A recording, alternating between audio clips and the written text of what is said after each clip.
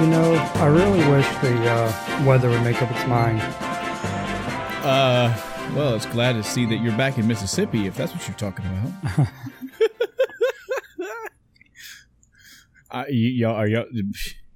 Are y'all having crazy weather up there too? It's freezing one day, so I turn the heat's been on, but then it's hot the next day, so I turn the AC on, and I normally have a fan, but kick the AC on when it's really hot. And today it's one of those, between dinner and all that, it's hot inside. Yeah, the past few weeks when I get ready for work, I kind of have like a formula. I look and see what temperature it is outside. If it's under 40 degrees, I know that I'm putting all my undergarments on, like long john, my thermal stuff, top and bottom. Mm-hmm. If it's above 40, like 45-ish, I'm just going to put the bottoms on. If it's anything above 50, I'm just wearing regular old clothes. And it was almost a night and day change. I want to say this week, I think Tuesday, I had to put everything on, and it stayed fairly cold, fairly in the 40s till about, say, 7, 8 o'clock. And the next morning, it was like 58 degrees. Yesterday, 58 degrees. Today, 58 and 59 degrees. Now, we have the added addition of severely crappy weather, the rain and everything, which I love gloomy weather. It's fine by me. Excuse me, but yeah, it's odd.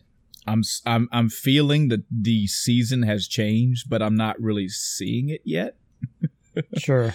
Slowly starting to see trees change colors. Welcome to the Nature Cast. Fuck this. Let's get some video game talk. Hello, everyone. Welcome to the end of time. I'm Michael. And I'm Chris. Now, what do I want to do, Chris? Don't really have a topic for today, which we haven't really done topics per se in a while. So, do you want to just bust out the reeks and then we can spend the rest of the time talking about news stuff? Sure. All right, Chris. All right. Tell me about your week so far, man.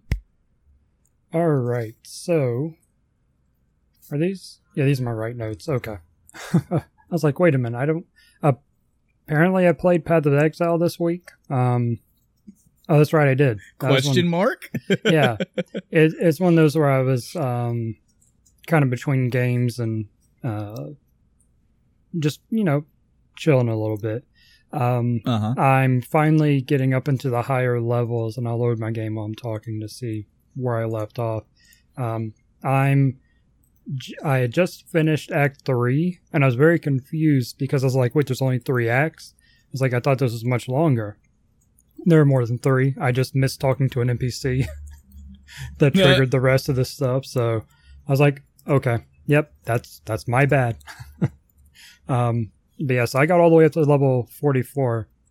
But any gauge or judge of how far that is into the game? I'm not entirely sure what the level cap is. I'll Google that real quick. But I think most builds that you do don't really get mature until at least 70. Mm-hmm. So it's kind of 70 is kind of the benchmark, But at level 44 in the last couple of levels, or particularly around Act 3, I think is when you start getting the main abilities, at least for the build I'm doing, the Occultist, Snap, Vortex build. And once I got Vortex, it completely changed the way I was playing the game. I had to basically rebind my mouse buttons and stuff to which abilities, and wow. It's very easy for one thing to just completely change the way you're playing the game. Kind of like when I started out as minions, and then I discovered totems, and I was like, well, this is cool. So I guess I'm going to do kind of a hybrid build, because I wasn't following a build then. I was just picking minion stuff. And then I didn't have a minion reward, but I had a totem reward. I was like, well, that's kind of similar, right? It's something else killing things for you. And so that changed the way I was playing. And then when I switched over, like I mentioned before, I picked a different first spell, completely changed how I played the game, even though they were both projectiles. It was just completely different. Yeah. So it's a lot of fun. And it's very complex, but not enough to where you really feel behind if you don't fully understand. It's kind of like the baseline understanding of the game will get you basically through the game, at least as far as I've gotten.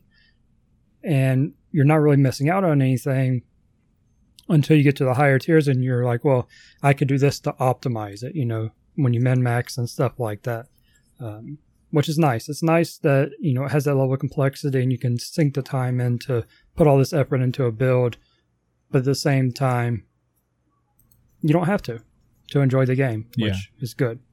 That's good. So it makes a real chill game for me. Let's see. I did finally pick up Destiny 2 Iron Banner on Sunday. I played for 5.5 hours, and that was enough time to complete every Iron Banner bounty, which is like 6 of them. The one that took me the longest was getting kills with abilities, because, of course, that's on a cooldown, and sometimes, like the super, typically you'll get 1 and maybe 2 a match, at least in this Iron Banner week, I guess I should say.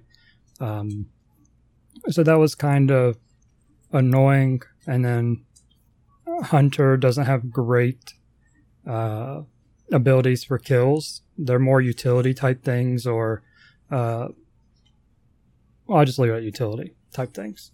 Of course, the throwing knives are great, especially when you get headshots. But in PvP, it's not as useful because you typically have to damage them first before using the knife. So there's a good chance you're going to die while you're trying to throw the knife, just because of how the timing works out. And it would have been a lot easier if I had ever unlocked the last...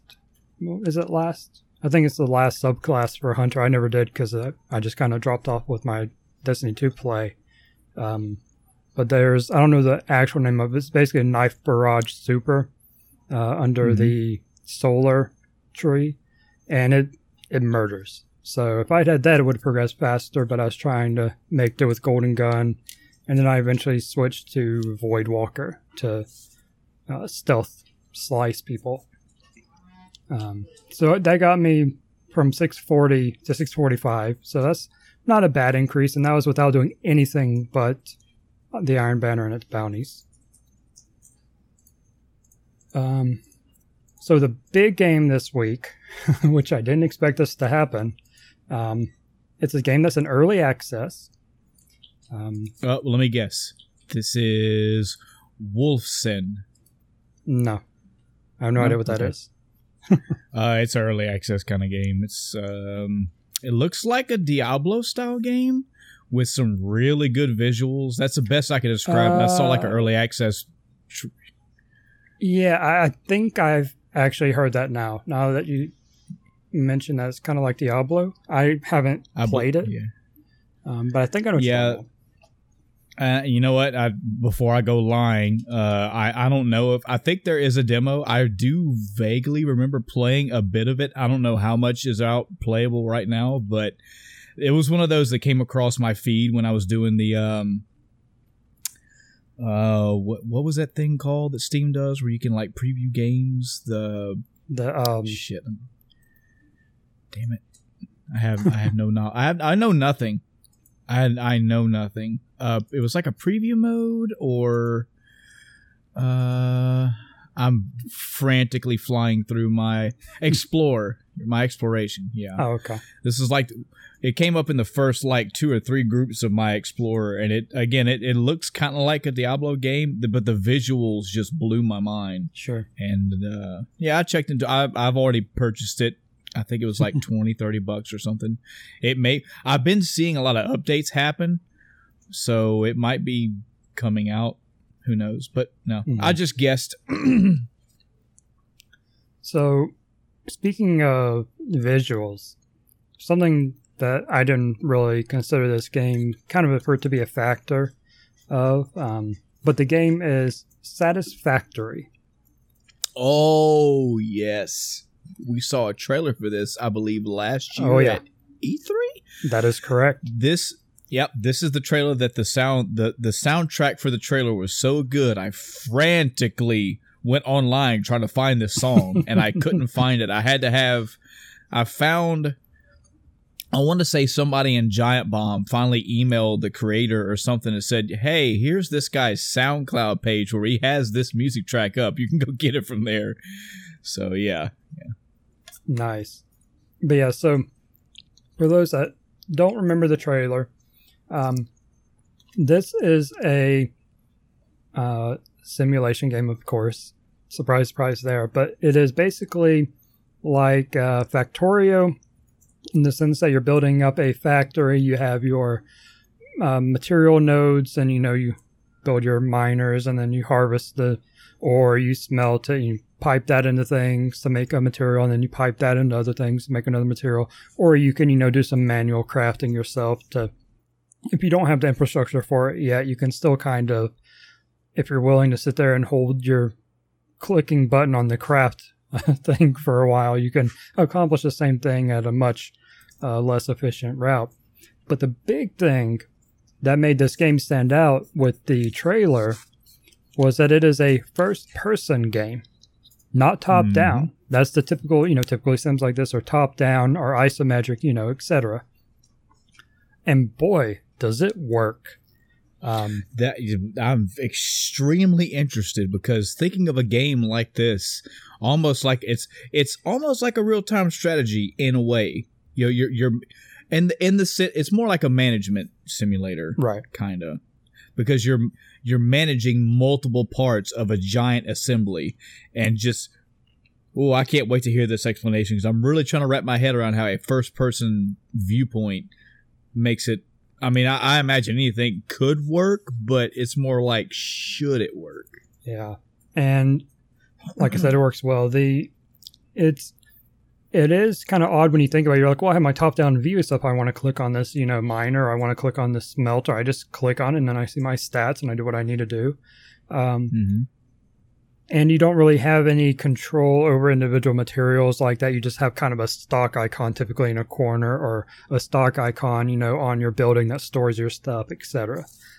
In this, you have an inventory. You can carry around materials. You have weapons and stuff, because there is wildlife that exists on this planet you're at. I've only played one map so far, because I was like, okay, I'll play the default one just to check out the game. And I've sunk about 18 hours into it in about 3-ish days. And those are work days, not weekend days either. So I've been putting a lot of time in this game. So you build your buildings, and the buildings themselves have limited inventory. It's usually, input-output. That's their inventory, and it's one slot, which caps at whatever the stack size is for that item, typically. There are some exceptions for things that are kind of ridiculous with stack size, ridiculously low, I mean. They'll increase it a little bit for the building, but that's very few and far between. You don't really have a tech tree. Instead, you basically complete objectives. Like, say, some of the first one is like, okay, give me 100 iron plates, or I say 100, that's not first one, but like, give me 10 iron plates, 10 iron rods. That's it. And you're like, okay, sure, here you go. All right, you've now unlocked copper. Okay, cool. Give me wire, give me cables, which you make out of the wire. And it's like, okay, cool. Now you've unlocked something else. And you're like, okay. And you keep unlocking, and there's big building. You have starting building your hub, which is kind of, it improves with each tier of technology you unlock, essentially. I'm not even going to say tier of technology. That's not accurate, because it's not tiers of technology. It's tiers of objectives, and that's kind of a difficulty structure to base off what you're doing. Like, I believe I'm at tier 5, and I think there's only one more tier actually in the game right now. Like I said, it's early access. But I think I'm at tier 5, and just the requirements just shot through the roof. Yeah. And then there's a secondary objective you have to do to unlock the higher tiers to do. And that's kind of where I'm at. Like, oh yeah, sure, I need oh, 1,000 of these and 2,000 of these. Okay, I'm no longer manually crafting any of this. And I actually spent 6.5 hours or so yesterday. I was like, okay, this will probably be my last day. I'll get this set up, and then, I'll complete this objective, and that's probably where roughly the early access stuff ends right now. I spent 6.5 hours just reorganizing my factory, trying to actually set it up in a multi-tiered structure, so it's not just a horizontal thing. And you don't have like a flat area to just work on. You have this, sculpted environment. There, there's hills, there's little cliffs, there's flat out cliffs, because I guess you're on like floating islands on this map or something.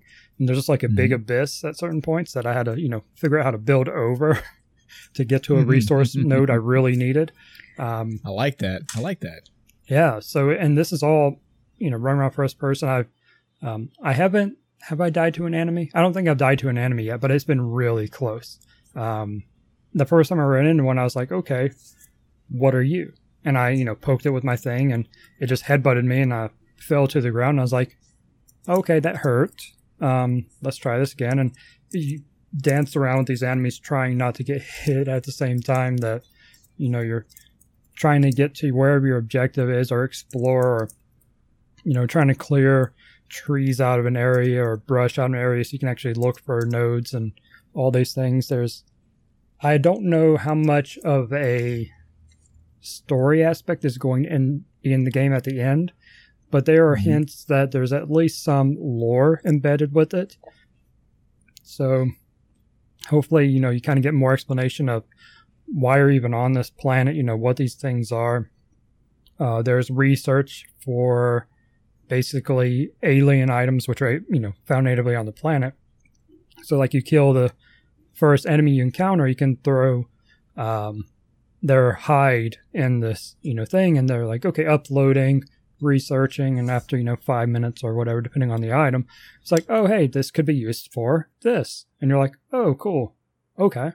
And then you have an objective to actually unlock it and stuff. So it's very interesting when it's a very interesting approach to not having a just flat out tech tree. You have objectives, you complete it, and that unlocks various things. Sometimes it's, like I said, going from iron to copper. That's, one example, but others are, okay, well, this will increase your storage. You can specifically complete objectives to get better storage containers or to get better conveyor belts for your factory. Yeah, it's super complex. Yeah, with the complexity of it, and just being the type of game it is, it really makes you wonder: are you really going to be upset if they don't put in an amount of lore into this game? Are you there for the gameplay? Are you okay? So if I'm playing StarCraft. The real-time strategy aspect of StarCraft is great. It's phenomenal. And I can see how having multiple maps, multiple scenarios, multiple objectives, all that I would go to StarCraft for the gameplay. Right. If they didn't have the lore in StarCraft, if I just played that game with like, say, a Tetris mindset, I could be totally fine with StarCraft being just a game. The fact that they put the lore into it, it just made it better. But if the lore wasn't there, it would be okay. What do you think that way for this game? Oh yeah, absolutely. It's just a neat little side thing. When I unlocked some better modes of transportation, I was like, oh, okay. And I started driving out, and I was like, okay. I started out in kind of this field area. They're pretty generous with your starting area. You just had to kind of pick a flat area to start with. I was like, okay, this is cool. I could see some stuff in the distance. I was like, okay, this is, there's some environment stuff. But then I started driving, and this open plain type area with, some small, inconveniently placed hills. It gave way to trees, and then to, different fauna and other, environmental things, a lake, a river, a waterfall. And it's like, this is almost an entirely different biome than what I was starting at. And that's something you would not expect from a factory building game. But here you are going, oh yeah, I do have a factory, don't I? I should probably go check that because I'm pretty sure my generators are running out of fuel right now. But I'll do that in a minute. I want to go see what's over here. So it's an awesome merger of genres.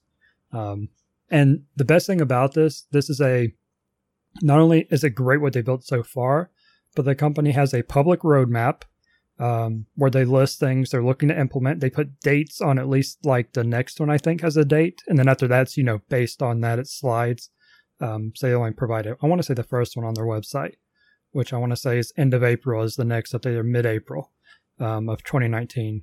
So in about 2 weeks, I think there's another update. And they just pushed a patch earlier this week. Wasn't one of their major milestone patches, but it was, bug fixes. So this is another really good example of a good way to do early access. The other recent one being was Anno 1800. That was basically a complete game. It's like, okay, well, what's beta about this? What's early access about this? Why aren't you releasing this? Where's the problem? And while Satisfactory isn't as fleshed out as that, it's obvious like, okay, the game ends here.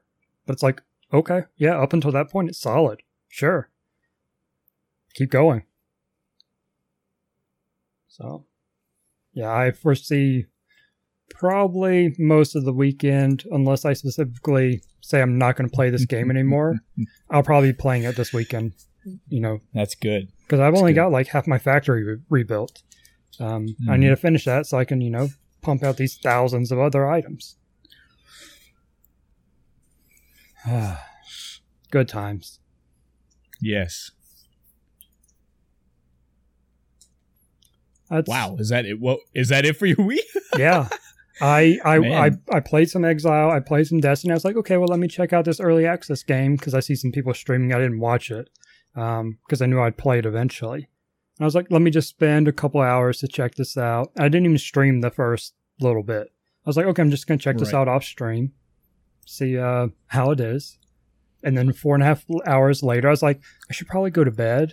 And then the next 2 days I played, like I said, I'm up to like 18 hours in 3 days. So wow, nice. Just sucked me right in.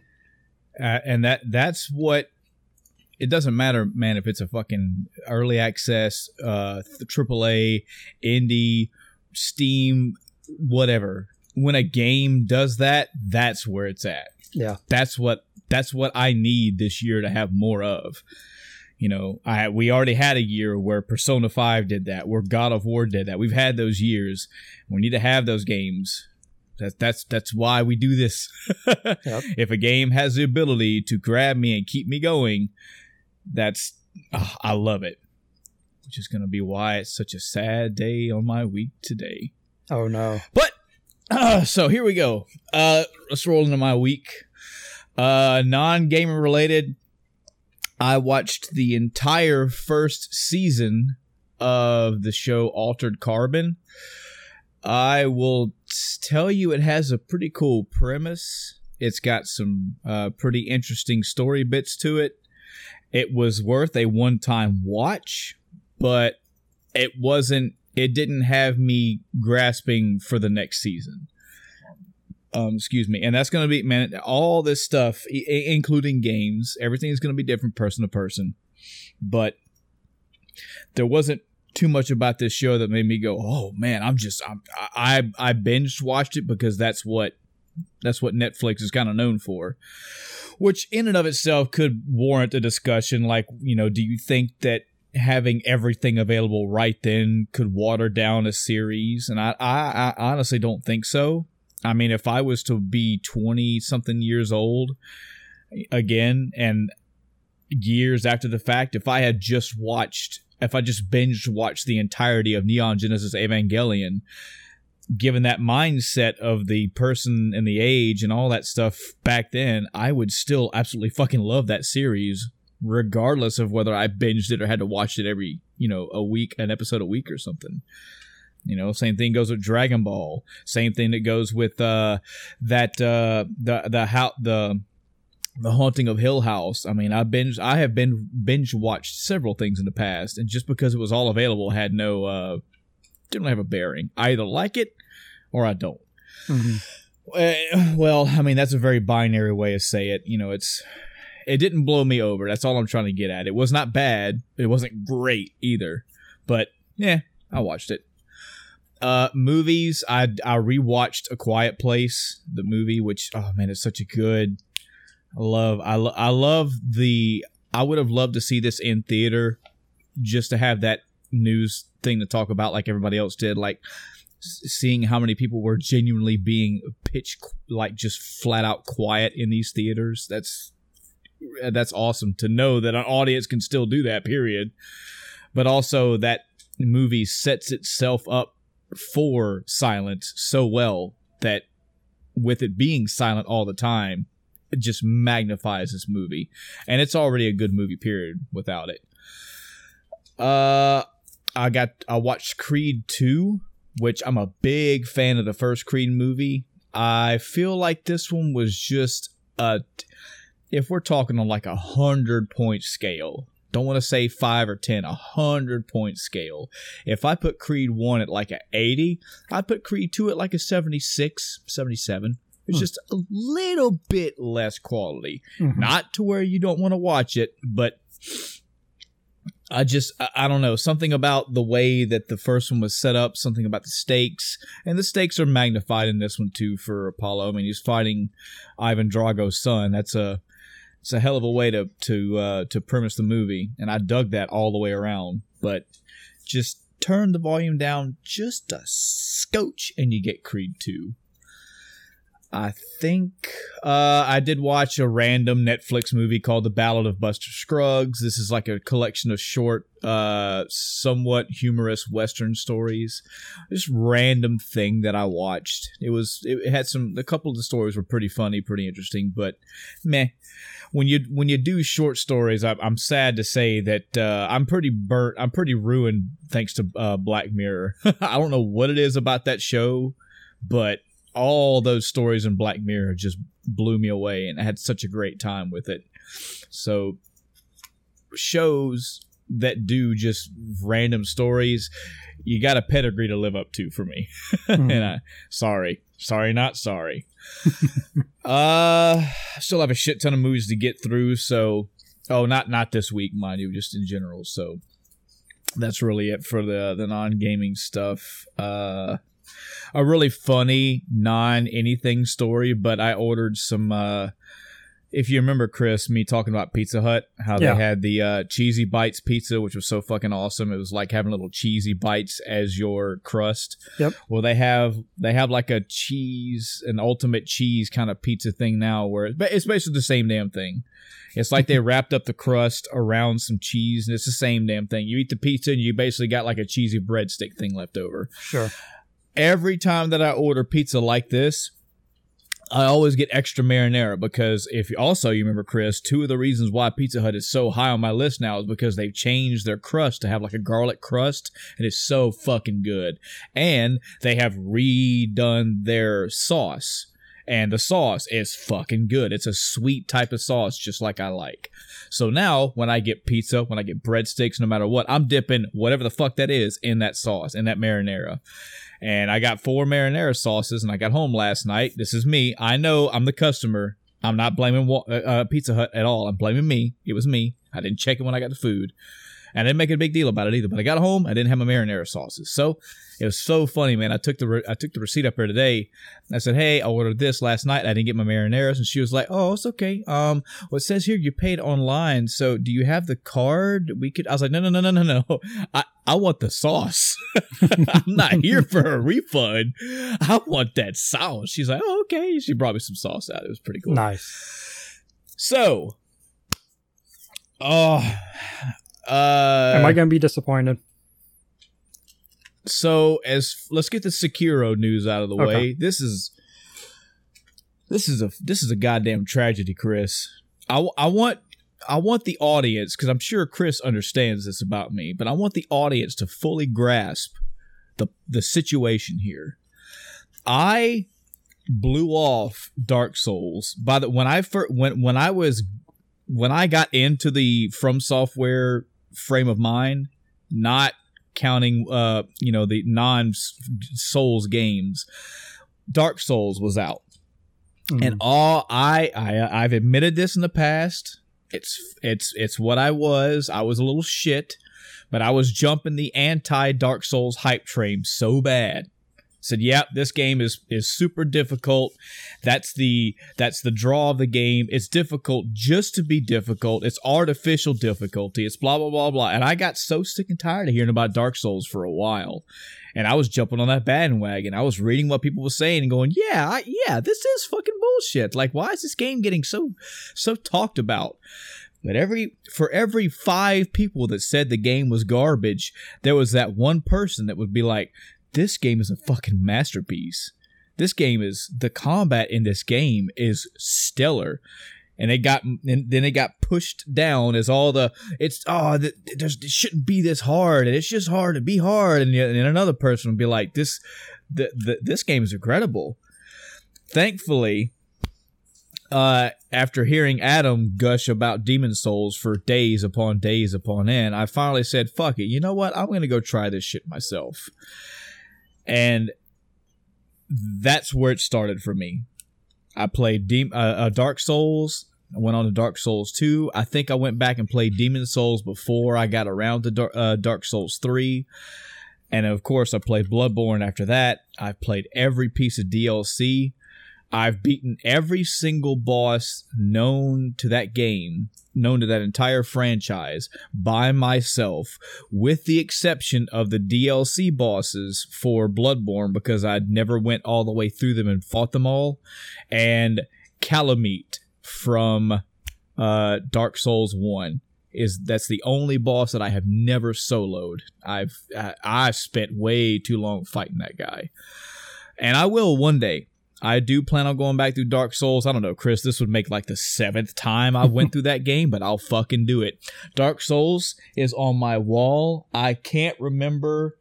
I think Dark Souls took the place on my wall of Just Cause 2. Just Cause 2 is on my top 15. It's off now? For that, yeah. I had to put Dark Souls in its place because while I have spent, I think, over 200 or 300 hours in Just Cause, and one of the reasons that's one of the reasons why Just Cause 2 was on my wall, because the scope and scale of that game is fucking crazy. Mm-hmm. I'm still waiting for another game to come out that matches that map size. You know, when you play a game where you can hijack a airplane and you fly the airplane from one side of the island, and then like half a fucking hour later in real time, you're like 2/3 across the map, that says a lot. That's fucking crazy. And the openness of that game and the fun that I had with that openness is one of the reasons why Just Cause just blew past everything and went to the top. Unfortunately for Just Cause 2, we're talking about Dark Souls. Possibly one of the most rewarding combat games I've ever played in existence. The aha moments that Dark Souls has given me. I mean, Bloodborne gets up there. Bloodborne is right up on its tail. And if we're being real, Bloodborne and Dark Souls 3, because in my opinion, I feel like Dark Souls 3 kind of mastered all that. Dark Souls 3 and Bloodborne could fight for a number 2 super easy. But for nostalgia, for the one that I've been through multiple times, the one that really captured my heart, it's really been Dark Souls. I mean, we could have 4 episodes where I talk about all these games on my 15, but I could definitely talk a lot about Dark Souls. I'm saying that so the audience that maybe hasn't heard previous episodes about us gushing over the From Software Souls-like franchise can understand. I have had Sekiro Shadows Die Twice, which is a From Software game in the vein of the Souls universe, in the vein of the Souls type gameplay, pre-ordered since, I don't know, maybe September, October of last year, maybe even earlier than that. And I have been patiently waiting for this game. I'm not going to go through the whole rigmarole again, not because I'm lazy, because I don't want to, I'm sure there are people that this is the second time they're going to hear this story. This is episode 86, folks. Go back and listen to episode 85. I explained the problem in my, in that episode during my week. And, the update right now, Chris and audience, guys and gals, is I'm still not playing Sekiro.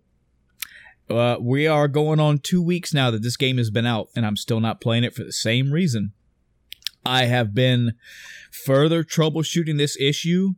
I have been going to forums. I finally put a post up on the actual Steam general discussion thread for Sekiro. Nothing yet. I've still been going to other like image boards and Reddits and all this stuff and researching and reading and asking. I have tried. Honestly, folks, I don't take notes on what I've been trying. I know I should, in case I double try these things, but I really haven't. Neither have I done the same thing twice, but I also haven't taken notes. So I really can't tell the audience as a whole what all I've done. I've messed around with NVIDIA a couple times. I've messed around with the settings in Sekiro a few times. I've tried some overlay options. That turned out to be nothing because I don't even have it. I've tried what I can. This is severely aggravating for me now. It's starting to get to that point where now I'm starting to get aggravated because the game's been out for 2 weeks and I am a patient man. Even with a game like this that I'm ready to fucking play. Every time that I play this game, Chris, just to try it out, It's like, I want to be playing this. I want to be fucking doing this, but I can't because it's not playing the way I want to. The stuff that I've tried hasn't worked. And I'm still just stuck in the same situation. The only change that I have noticed now is that I finally went back and played the game in full screen, Chris, and I took off HDR. When I play Sekiro in full screen with HDR enabled, it plays exactly how it should play. I get no input lag whatsoever. When I close Sekiro out, after it being on full screen with HDR on, all of my colors are still fucked up on my display. I have to go back and redo all that shit. I have tried to find a way to save like a profile or all that shit, and nothing like that exists. I can't find anything like that. So every time that I do that, even to test it, I have to go back into my colors and change everything back around. If I play the game with the full screen on and the HDR off, I still have input lag. And finally, when I play the game in windowed mode, I have input lag. I have heard from multiple people still, dude, it's your wireless controller, play wired. I don't want to. I'm being a big fucking baby about it. Whatever. I don't care. I spent money on the game. I have over 350 something other Steam games, and not one of them do I have to play wired. I don't have any other input issues but Sekiro. This is a Sekiro issue. Hey man, it's something to do with your graphics card. Go fix your fucking graphics card. There's nothing wrong with my graphics card. Again, 350 other games I play, I do not have this issue. So every time people point at my settings on my computer, I push it back and say, no, this is solely and only happening with Sekiro. I've even tried other From Software games, and even Neo. Neo runs like a fucking champ, but and all the other From Software games run just fine. Just this one.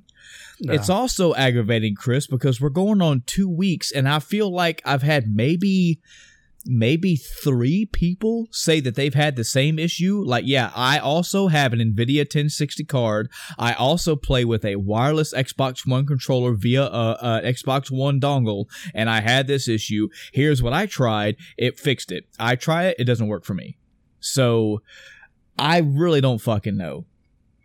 I'm beyond the time frame where I can get a refund. So I just don't know, man. I really just want to bite the bullet and go out and just buy a fucking PlayStation 4 version and be done with it. I don't care that it would be a visually less impressive. I didn't play Dark Souls for the visuals. You don't play these games for the graphics.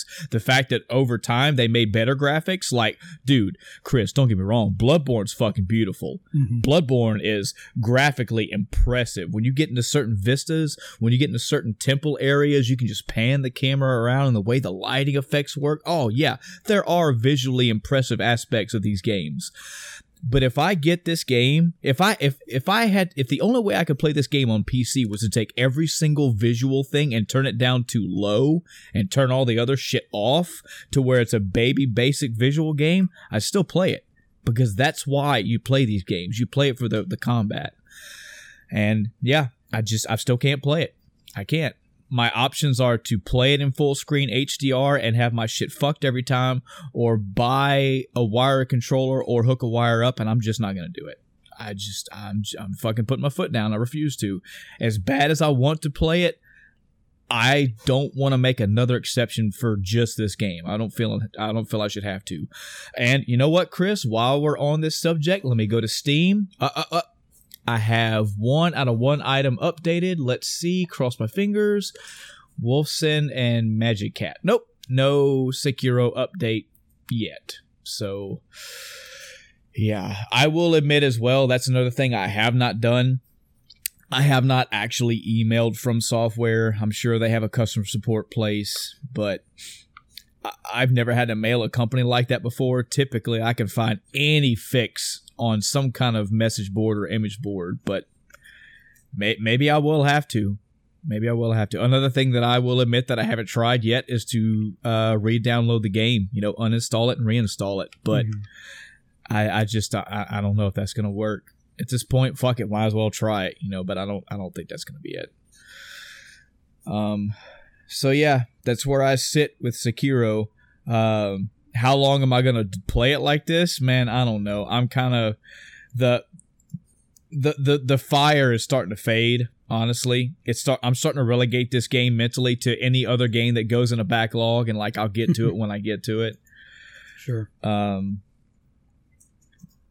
Maybe when the first patch comes around, if the problem isn't fixed, then maybe I'll go out and just bite the bullet and buy the PS4 version, but I don't know. I'm just so fucking downtrodden about this shit, man. It really bogs me down. So sure. I really want to play it. I have gotten as far. The last time that I played it, Chris, when I could play it, I played it on HDR. I finally got past the first little mini boss and got to the first boss. Yeah. Oh, and he straight up wrecked my shit. Oh, yeah. And I That's was where like, I left off too. Oh yes, this is where it begins. And I'm like, yeah, I wish I could think that way, but this is where it ends, because I just can't fucking play it. So, what to play next? I went scouring around. Chris already knows. Chris stalks my Steam, so it's fine.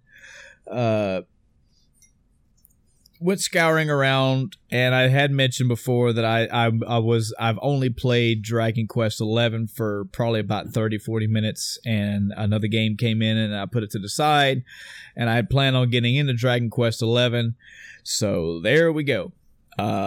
Started playing Dragon Quest XI. I didn't even start the file over because I knew what the first quest was. I had to go to the mountain, and I came back and did the thing. Sure. And I said, "Hey, now you can go." So, follow the story. So let's talk about the positives. Graphically impressive. Yeah, this, if I see a Final Fantasy VI sequel or a new, if you want to know what a new Final Fantasy should look like, this is what I would like it to be. I don't need the super realistic Final Fantasy VIII characters. This art style fits the fantasy world really well. Really well.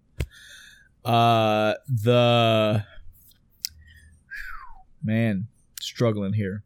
That's not good. All right, let's stop beating around the bush. So I've got close to 30-something hours in this game, a little over 30-something hours. And I have respectfully put this game down. Wow. Yeah. So when I first started playing Dragon Quest XI, I knew from hearing you say and from other people say, you know, the first little bit of the game is going to be very generic. Hey, you're the destined dude. Go over here to save the princess style storytelling. And it was, so I muscled through it because I don't know, that I'm just beyond the basic stuff. I need something more. And I got to let's go ahead and get the spoiler free part out of the way just in case. Okay. I have put Dragon Quest XI down for now. I don't know when I'll get back to it. It may be good for, you know, some early RPG. If people are trying to get into an RPG, this is good for you. But it just didn't suit me too well. From here on out, Dragon Quest XI spoilers. You have been warned. So the immediate hook that they gave was, hey, you need to go to the castle because, you know, you need to talk to the king and it can guide you on your way. You get to the castle and they go, hey, you know, what town are you from? This is the town you're from. All right. Hey, guards, go make sure that town, you know, gets a proper thank you for taking care of the la la la. And then it's like, oh, yeah, by the way, kill this boy. Yeah, he's a fucking dark kid. Yeah, we're not going to get him. And you're like, whoa, what? Change of events? That's crazy. And after that hook, everything else started to feel very generic to me. I feel like they were doing a pretty good job of laying little hints. Like characters would have like a 10-minute conversation, but one character would say something that was just a little off, and you were just supposed to remember that. I felt like there were little hooks, story hooks out there all over the place, but I didn't feel like many of them were paying off. The one time that I thought one was going to pay off, I was giving the game more credit than it deserved. This was when the tournament that you were in, when you and you and your partner were battling, mm-hmm. and so you and this new guy team up, and Eric teams your actual party member partner teams up with somebody else. And when the girl beats him and walks by you, she says, better keep a close eye on your partner. And I was like, oh, are they double entendring this? Are they making you think that the character needs to pay attention to the partner in your that you're partied up with in this tournament? But what she really meant is she knows something about Eric, and she's telling that, and it's going to pay off later. Maybe it will, but it didn't. It was, nah, you're the guy that was there with you. He was taking drugs and was doing it for the orphans. And I was like, oh, man, because I have a pretty strong feeling that something is up with Eric. There's something off about him. There's something wrong about him, or he's going to do something bad. Just there's 2 or 3 times where something's been said. It's been like, huh? But the game moved on. Mm-hmm. But I'm not having enough, and he's only one character. I'm not having enough further hooks with him to make me care. I didn't have enough hooks with anybody else to have me keep going. So the combat. It took me a bit to get used to the combat period because most of it's pretty much autoplay. I've just been letting the party go. I buy new armor, I buy new weapons, I equip them with shit. They get new abilities as they level up, and I just press fight. And I've died 1 time in this entire game. Experience and gold and farming and all that stuff. I do 2 loops through everything and I'm good. Like I just get, I go through an area, I go through a dungeon twice, I go through an area twice. The fact that the game has enemies on screen and I can fight enemies, move forward and then move back and they basically respawn, I've abused the fuck out of that for now. And it's fairly good experience. When I've been trying to figure out some places where I can fight metal slimes fairly regularly. I haven't yet, but I fought enough of them. Like the first time I saw one, I was one metal slime and a regular enemy, and that fucker ran off. And I was like, well, of course, this is Dragon Quest. That's the way it goes. The second time, Chris, there was an enemy and 4 metal slimes. One ran off. Wow. So I got all that XP. 3 battles later, I fought 3 of them. None ran off. 6 battles later, I fought like 2. None ran off. So there's been times where I've just been getting all kind of XP boosts. Yeah, you got crazy lucky with that. Been getting gold out the butt. So, I mean, buying new armor and buying new weapons has been nothing.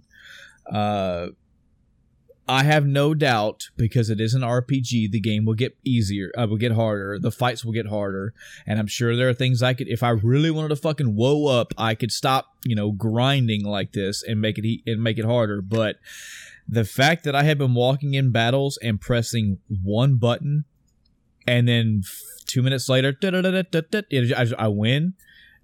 The combat's almost been like, you could ask me now, Chris, what my strategy is with Eric, and I'll say, I don't fucking know. They just fight. And I got to test this really early on. If I have an adequate amount of items in my party on my characters, so not only does my party heal itself, but if it does get too bad, they'll use an item. I mean, I've had almost no input. Chris, can you actually control individual characters in this combat? Yeah, you just have to disable the auto fight. Well, I haven't had to. So maybe that's on me, but I mean, I haven't had to. I figured, like any game that has an auto fight system, that if they start acting dumb or the game gets difficult where it's like, no man, you can't autopilot this, then I would pull it back and start manually control. I've died one time. And actually, that wasn't even that was really my fault. I was grinding in the area too far or too long, and I was just letting my hit points get lower and lower and lower and lower, and I just a bad fucking draw of enemies. I got like 5 of these really powerful enemies at one time, and I tried to run, couldn't run, and I died. It wasn't like, oh man, the fucking AI was so good that it killed my auto AI. No, my auto AI was doing what it was supposed to. It's always done what it's supposed to. It's going to sound very disrespectful. I understand that. But I've made this case before, and maybe this is the first actual time that it's been true. Persona 5 did something for me for RPGs. It put a stellar bar up for RPGs all around. Graphics, music, story, character development, all that. As Dragon Quest XI sits by itself, I could hand Dragon Quest XI to my wife and say, here you go, try this cool RPG out. It's not that destructively hard. It's got a pretty easy to follow story, and it's by the beat. It's by the numbers. It's a good classic. It'll give you a good feel of a classic RPG. But at the end of the day, with the combat being that lackluster for me, and the story needs to pick it up, and it just wasn't. The last thing I did, if you want to know, Chris, I was in. I just had the world. Yeah, I just had the world opened up where I could sail around the world, and I just did the first little Pearl quest where you do the mermaid thing. Okay. And yeah, I did the little mermaid quest. Excuse me. And then I went and talked to the queen and got the pearl, and I saved in that area, and that's it. That was about it. I really don't know. If this game was put on my plate when I was, I don't know, probably 16, 17, 18 years old, I probably would have been all right with it. Probably would have had a good time with it. But there's more to the RPG flavor that I need that this game isn't giving me. That being said, this was not I'm fucking done with this shit. This is a garbage game. This may be one of those cases where I just haven't, there's another hook or another big turning point I haven't got to yet. My counterpoint to that, though, is over 30 hours, folks. Mm-hmm. If I've played a game for over 30 hours, a game that I paid $65 fucking for, I've given it I've given it a just amount of time. If the game hasn't hooked me to keep me by then, I really don't think that's my fault. Yeah, I think that for the fights, I think what's happening is you've done too much grinding. Because I mentioned this when I was talking about my playthrough. It's not really intended for you to grind. Everything's kind of balanced to where you go through, and basically, if you get a new party member and you're over their level, you've probably been grinding too much. And the next area after that will absolutely be super easy. So I would, to help balance that, I would just run through an area so I didn't fight. And then the next area would be stronger. I only used the auto fight when I was later in the game and just kind of wanting to get through areas. And I was, it was later game, so I was already strong enough I didn't really have to worry. And I would, disable it for certain fights. But I didn't use it for a very long time in general. Because they, you can have them not use MP, but the Fight Wisely is pretty good for the AI choice. So I would use that, but they still aren't that efficient sometimes. And especially when it comes to healing, like, the hero will heal instead of attack, and then the healer's the next turn, and this. So you could have just attacked and saved your healer for healing. Because then she'll do nothing, essentially. Yeah. I've kind of got that idea that, I've power leveled myself, so to speak. Because again, when I say died once, that was a full stop. That's every fight I've ever done in this game, including boss battles. I fight, and then they win. I don't know. I'm sure I've had some characters fall a couple times, because I know I've used my... I've had to go back to the priest and revive a character on a couple occasions, but yeah, that's it. Yeah, I do think you're pretty close to Eric's little side storyline thing as well. Because I believe all of them have at least some level of side story thing. Yeah. Most of these characters seem like they have something more there than what they're putting on, and I really put Eric at the top of that chain. I think there's something about Eric that's gonna turn out bad, or it's like, hey, he was actually there to backstab you this whole time, or maybe he knew that you were what you were and he was gonna use that or something. I don't know, but he mentioned something even in the first area you were at where you found him. I don't remember the quote, but it was something that was like, it felt like, hey, I'm telling you this, and I can't forget about this either. And you were like, what? And it was like, hey, look over there. And then, the story goes on. And I was like, I now, for the rest of this game, have my eye on you, and I'm listening to everything you say. The thing is, when I think that about other RPGs that have done stuff like this, that have the hooks where the da-na-na moment appears, their da-na-na moments have been fairly easy. They've been fairly simple. It's not something super complex. Again, take for example, when I was fighting in the tournament, and she was like really mysterious, like, you better watch out for your partner. And I was like, oh, I wonder what she meant by that. And turns out, there was something up with your partner. I was like, oh, that's it. If it would have been, no, you fool, I was talking about that guy, and it points to Eric, and Eric's like, whoa, what do you mean? What do you mean, me? Whoa. Then that would have brought my intrigue, but it didn't. Yeah, I want to say the mermaid thing had something like that too, or it was just like, here's my question, there's my answer. I actually knew that was the answer, and I'm not trying to sound like great. Yeah, no, it really wasn't. I mean, it was a cool story. I get it as a little side quest, I guess, but I was like, meh. Yeah, Eric's thing is, I had no idea about what Eric's thing was when I got to it, so it was a complete surprise. And there weren't, I know what hints you're talking about, and that's kind of you're hinted there's something more, but there's never a hint of what it is, until you get to that point. And he's like, all right, this is what's going on, essentially, type thing. The sisters, cool story. Go ahead. The sisters were probably my favorite characters throughout it. Yeah.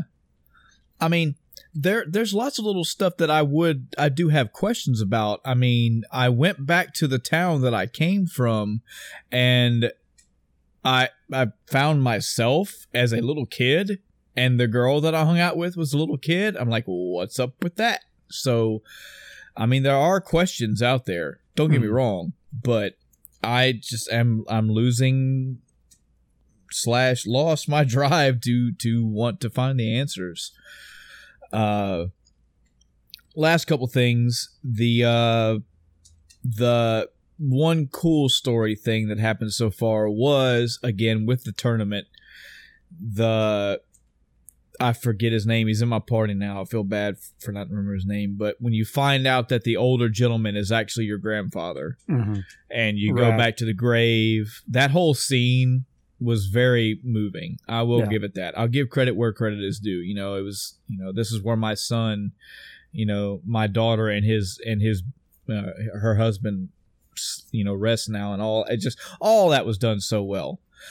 However, this is also another nitpick thing of mine, which I did look online, and there is no option for it. I am not a fan of the voice acting in this game. God damn, I'm not. I am not. Every other character is bad. Every other character has something where I'm like, oh, I don't know. I love the character of Chris. I forget his name, but he's the very flamboyant, the dancer, the acrobat in your party. Just spaced. While you look that name up, I'm a very big fan of his character, but his voice actor just overdoes it a tad sometimes.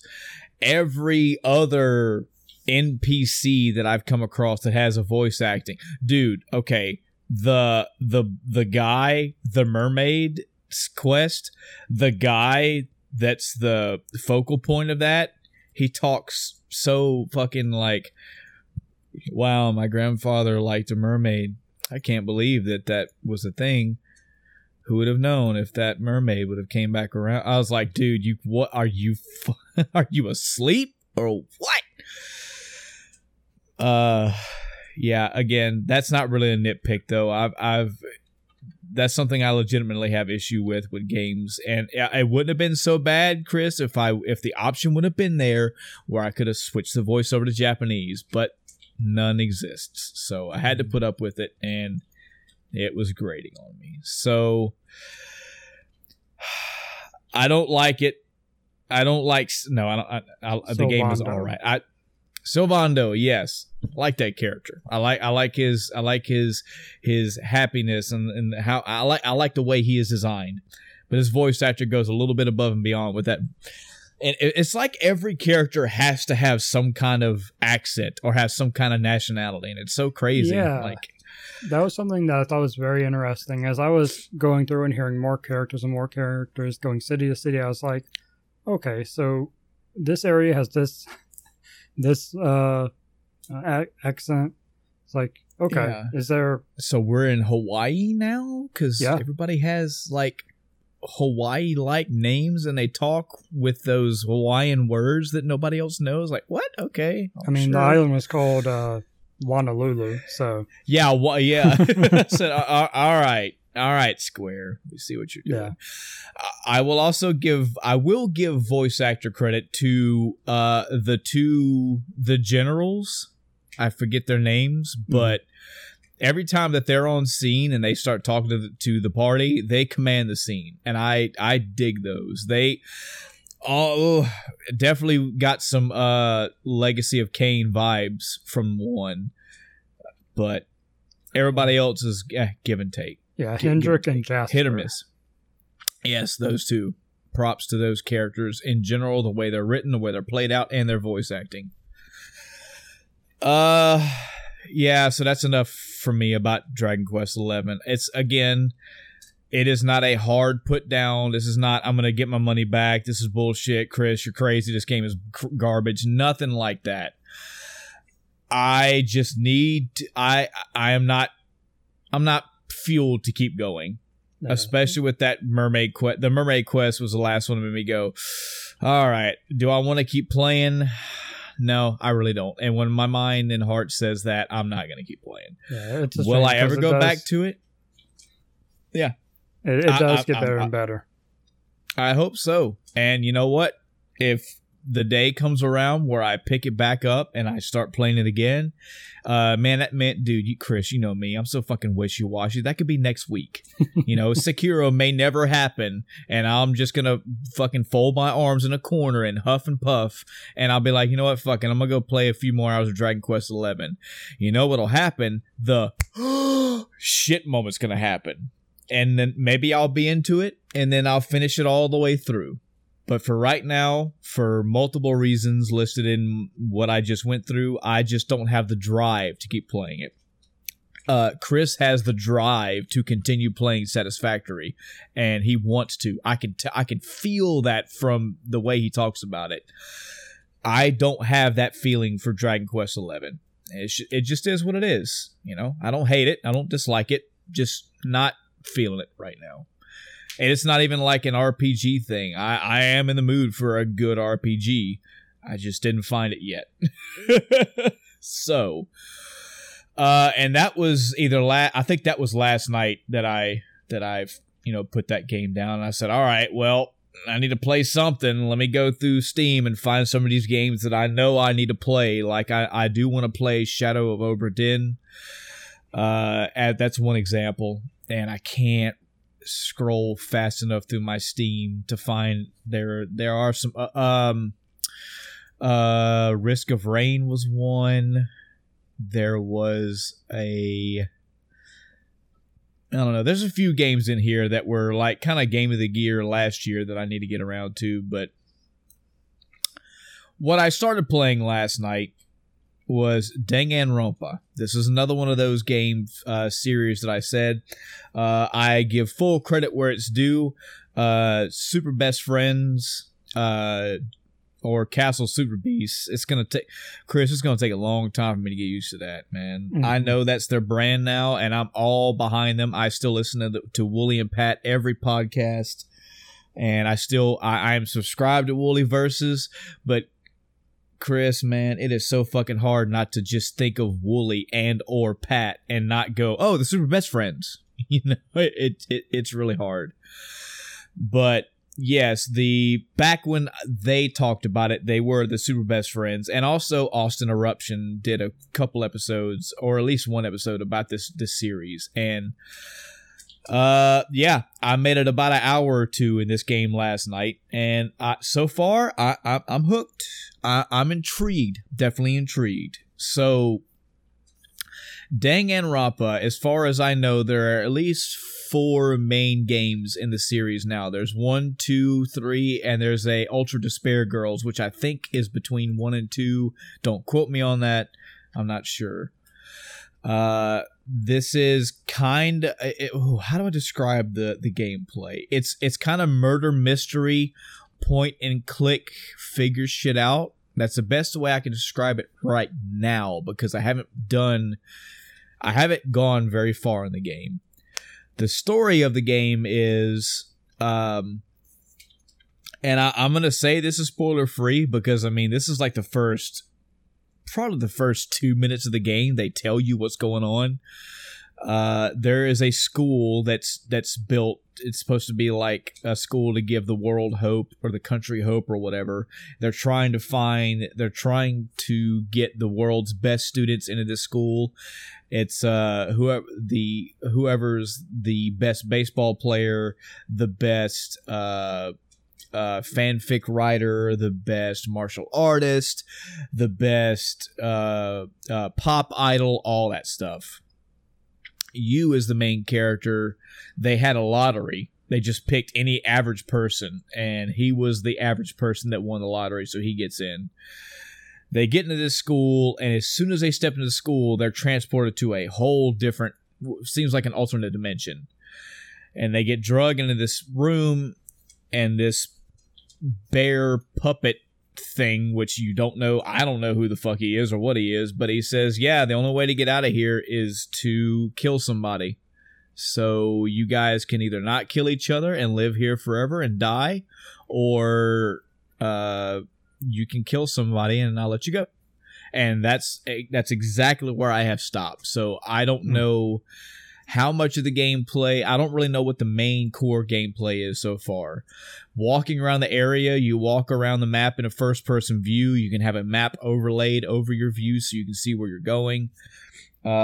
They introduce you to the characters in your party or the characters you're going to be dealing with, and you have to use your analog stick to move a cursor around the screen, or I'm guessing you could probably use a mouse and keyboard as well. Mm-hmm. But you click on a character, they talked about themselves, they let me know who they are and what they're about, and then that's I'm assuming, giving the first couple areas I was in, that's what it's like. You're going to be going to these rooms and finding clues and piecing together a puzzle, and then I'm guessing having some kind of trial or something. I don't know. I'm trying to remember vague details from Austin Eruption's episode review, but that's as far as I physically know so far, as far as I've played.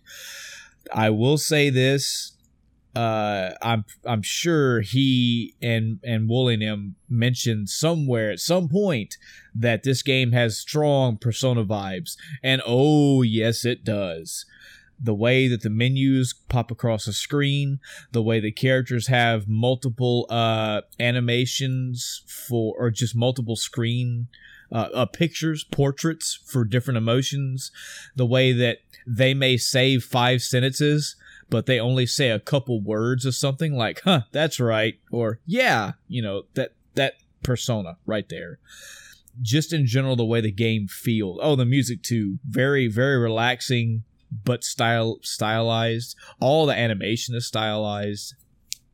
It is interesting. It has intrigued me so far, and we'll see what I get out of that. I'm hoping it's good, because for some fucking drunk reason, I went out and bought all these games. So, boy, I hope I do like it. But so far I do. I'm interested to see what the core gameplay is like, and that'll be more to follow probably in the next episode or two. I will be working this weekend, so unfortunately, unlike Chris, who's going to have the weekend to just blast away Satisfactory, I will be playing Danganronpa when I get free time in the afternoons. But I'm pretty sure I'll have more to report next week.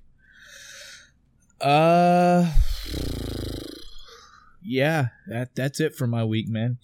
That's it. Sounds sad. I feel weird. Yeah, I know, man, and I hate it. I hate it because I hate being the guy that's, somebody else is really, really interested and really into a game, and it's like, yeah, I didn't care for it. I know that feeling. I know it sucks, but hey, you didn't invent the game, man. You just have a taste that's different than mine, or something about it clicked for you that didn't click for me. Just the way the world works. Not every game could be a God of War for us, I guess. Mm-hmm. And again, man, who knows? If I give this game some more time and it starts grabbing me and fucking running with it, then hey, yeah, we'll see. But right now, I just started losing. I just slowly started going down a hill of disinterest until finally I was like, yeah, I'm just going to save, and I don't feel like going back to it. So, yeah, there were some... I've got my notes scattered all over the place. There were some things I wanted to talk about tonight. Mm-hmm.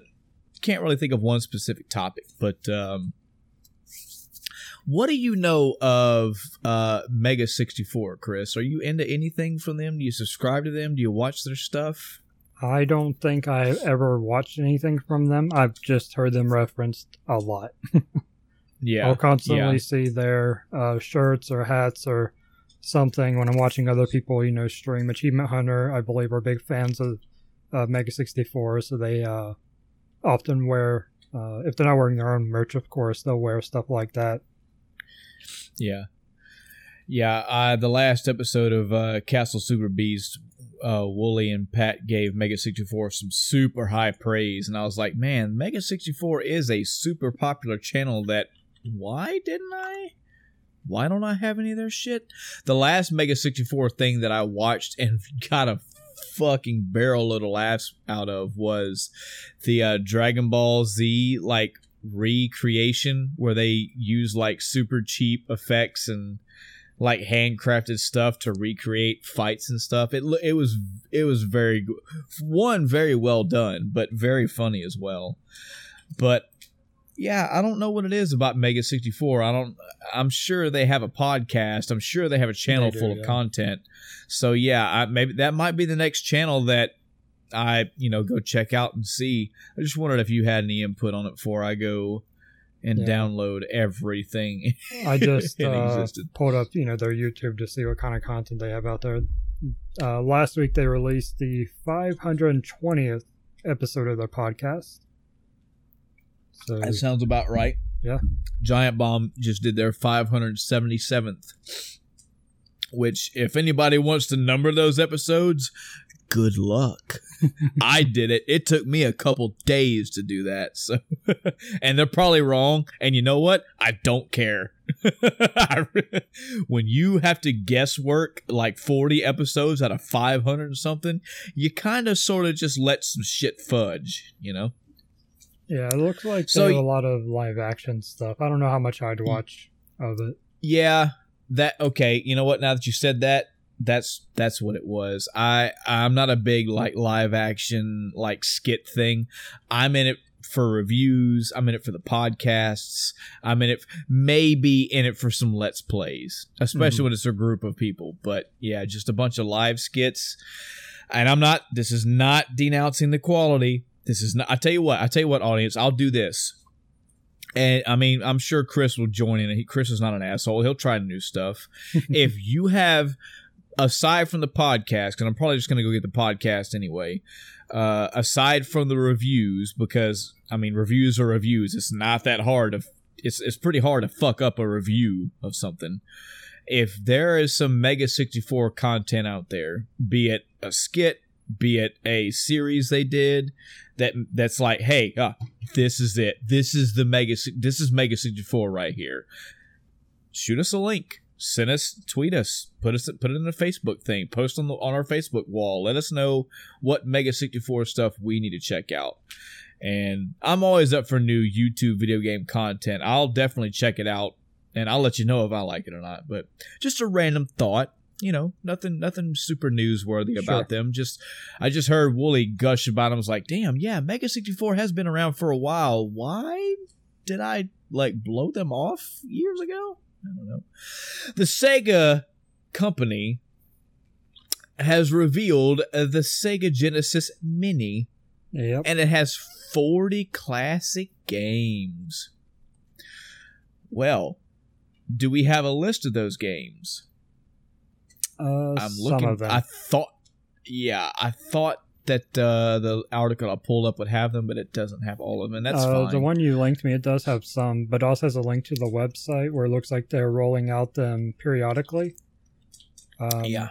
So we've got Echo, Castlevania Bloodline, Space Harrier 2, Shining Force, Dr. Robotnik's Mean Bean Machine, a classic, Toe Jam and Earl, Comic Zone, Sonic 1, Altered Beast, and Gunstar Heroes. Yep. Given the debacle of the PlayStation Classic, the PS Mini, I'm looking at you, Sega, and going, don't fuck this up. It would be pretty difficult, seeing as how this whole mini thing has been around for some time now. Yeah. I'm still in the boat that the only mini that I really want in its entirety is the SNES Mini. I don't see anything on here. Dude, I can get all these games on multiple... I can find most of these on Steam in a collection. Yeah, I think I have most of them on Steam. Yeah, it would mainly be for just to have a little novelty thing in the house. And I'm not saying that at some point in my life, maybe next year when our debt is gone. I'm not saying that I'm not going to just have all these minis. I may just have them just to have them. But, didn't really see anything in here. Made me go, oh, Chris, we got to buy it. I love Dr. Robotnik's Mean Bean Machine.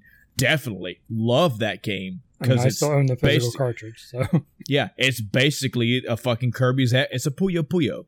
It's meant to be what it is, and I love it. But I can play that game 4 different ways right now. Sure. So I'm gonna go pre-order it. Yep. Get that out of the way. It's a novelty for me. So I'm just moving on with life. This is a big one. This is a big one right here. So the title, the GameSpot article reads, New Persona 5 announcement coming in April. And it is not Persona 5 Royal. So Persona 5 Royal is supposed to be coming out for the Nintendo Switch. I say that there aren't only because I haven't thoroughly researched it for spoiler reasons, but also just to kind of wait for official big blurb announcements to come out. But there aren't a lot of super heavy factual details about Persona 5 Royal. There's talk of there being a female character, but whether that's going to be a main female character that you can change your character to a female, or it's going to be a new confidant, nobody really knows for a fact yet. This may be a variant like Persona 4 Golden and Persona 3 extra content. There may just be extra content coming out for Persona 5, but nobody knows yet. But what this article is pointing at, whether it's to be believed or not, is this is something that's going to happen the 25th of this month. And it's got the moniker of P5S, which is different than P5R, which is Persona 5 the Royal. So they're thinking this is something, this is an additional thing. This is something different than news for Persona 5 Royal. Who knows? Maybe it is new content. Maybe there's new Persona 5 content coming out, but you can get all of it automatically with Persona 5 Royal. That's a possibility. There could be new confidants, new content, new weapons, maybe a new dungeon or two, and that's what the P5S is. And you can get that as DLC, so to speak, for the PlayStation 3 and PlayStation 4 versions, or you can get it all as one big bundled package with Persona 5 Royal. I don't know. What I do know is that I am happy for this because I will always take some more Persona 5 content, but I'm really waiting for Persona 6. That's really what I want. Really want to hear that, hey, it's not coming out till 2024, Chris, but it's coming. That's what I need. That's what I need. So if it's not just like a Switch port, I wonder if R and S, Royal, and whatever S stands for would be like flipped sides of something. Like if R is, a new character or whatever, then S is another new character. But it's like the... maybe it's a male and female and it's split between, which one you're going to play as, or, something like that. Yeah, I don't know. It's going to be good. That's going to be a day where I'm going to be watching that to find out what it is. But as of right now, I don't know. It's just out there in the rumor mill. Yeah. So I'm not going to talk anything about this, Chris, but Avengers, I just clicked that article just to remind me to talk about Avengers Endgame. We're weeks away. We are weeks away from Avengers Endgame. I don't know if it was last episode. No, it was this week. Avengers Endgame tickets went on sale. Yeah. And I don't have the article pulled up, and correct me if the phrasing is wrong, but they crashed AMC because so many people were buying tickets at the same time. That's fucking awesome. People, get your fucking head around this and understand this. This is our Star Wars. This is my Star Wars. I now understand how frenzied people were about the Star Wars movie, because that's how hype I am for this movie. for this whole entire franchise, period. But definitely this movie. So when I hear stories like, yeah, the people were just buying tickets left and right and they crashed AMC, that's awesome.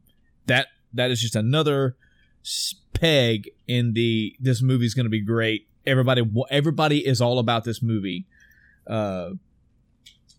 story. However, I would love to point everyone to even though they're not around anymore, a Game Trailers YouTube video. It's Kyle Bossman and Michael B. Huber. They're talking about Media Blackout. It's about 15 minutes long, but it's you get what you need out of it. It's the old Kyle Bossman and Huber talking about going on Media Blackout. We've talked about this in the podcast as well. Yeah. And I'm about to fucking do it, Chris. I'm about to not get on Facebook until after I see this movie. I'm getting close. I'm really getting close. Because all I'm seeing now as I'm scrolling up through my news feed, I've only got like 500 or 600 friends, and maybe a tenth of them even post on Facebook. So I'll see like cute story, cute kitten picture, some funny work joke. Oh, here's the new cast reveal for Endgame. And I'm like, God, fucking swipe. And then when my Facebook swipes and it passes like 15 stories and slows down and stops, it's like, oh, here's a new reveal for a line that Tony Stark's gonna tell. Scroll. It's bad. There's another trailer out, apparently, for Endgame. Has a shit ton of content. There's like, everybody is bragging and happy about how much more they can see in the trailer. And I'm like, I don't want to see that. I don't want to see any of it. To this day, I have seen one trailer. That was the first Endgame trailer that showed Tony Stark in space. And honestly, the fact that I'm saying that and that's it, that's great for me. That's about all I remember. I remember him talking, and I that's it. I'm done. I don't want to see anything else. I have seen, this was before the ticket sales though. I have seen like, I think it was a screenshot or something, of maybe what could be a new uniform or new outfit for somebody or a bunch of them. Clicked off that shit. I don't want to see it. I don't want to see anything, and I totally get it. This is not a decry against people that are into them, because I know that feeling of if there's 7 trailers, I want to see all 7 of them. This is a 3 fucking hour movie. I want all 3 hours to surprise me. I do. Yeah. I really, really do. I want to walk in this movie and walk out feeling fucking mentally exhausted. I don't want any part of this movie to be like, oh, hey, he's going to say the line, and he says the line. I don't want that at all. I don't want to hear rumors about here's a photo set with fucking, Tony Stark and Spider. I don't want to see any of that shit. I don't want to see anything. I don't want to hear the rumor mills of this is what's possibly going to happen. Here's the people that we think are going to be brought back. I don't want to hear none of that. So I'm getting to that point. Unfortunately, on the business side of things, I can't, because the End of Time cast does have to engage with the audience. But my personal Facebook, I'm about to just jump off of it. And unfortunately, it's not just Facebook. It's when I was looking through news articles, I had to scroll past like 4 different news things because everybody's talking about Endgame right now. Of course they are. The movie's about to be out. Have you had any horror stories in this so far? What better yet, where do you stand on the blackout thing right now? Are you okay with seeing trailers and stuff, or are you as well like, nah, blanket? I haven't watched any of the trailers. I don't think I even saw one when I was at the theater last. But I haven't been recently either. So yeah. I think at this point I'm probably just gonna wait for it to come out in a digital distribution before I watch Captain Marvel. Yeah. Because it didn't get super high praise, and I already I played catch up on a lot of the movies anyway, so it's not a huge deal for me to wait longer. But I've had no problems with like Facebook and stuff with people posting spoilers. I imagine if they'd been that type of person, I would have muted them long ago. So maybe I have them on there and they're just muted. So, and I mean, it's not like everybody's trying to be malicious about it either. They're just, I see them getting caught up in the hype. I see them going, oh, there's a new thing out. Oh, the director said this today. I can't wait to talk about. I get that. I completely get that. But I'm in the negative zone right now. I don't want to know anything. No, stop. Yeah, the only place where I've had to purposely avoid certain posts was on Twitter.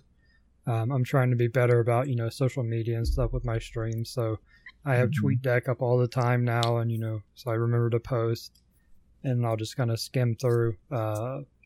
If something pops up I want to read, and every once in a while I'll see something that has a screenshot attached or a video attached, but I have it set to show that as small as possible and don't autoplay.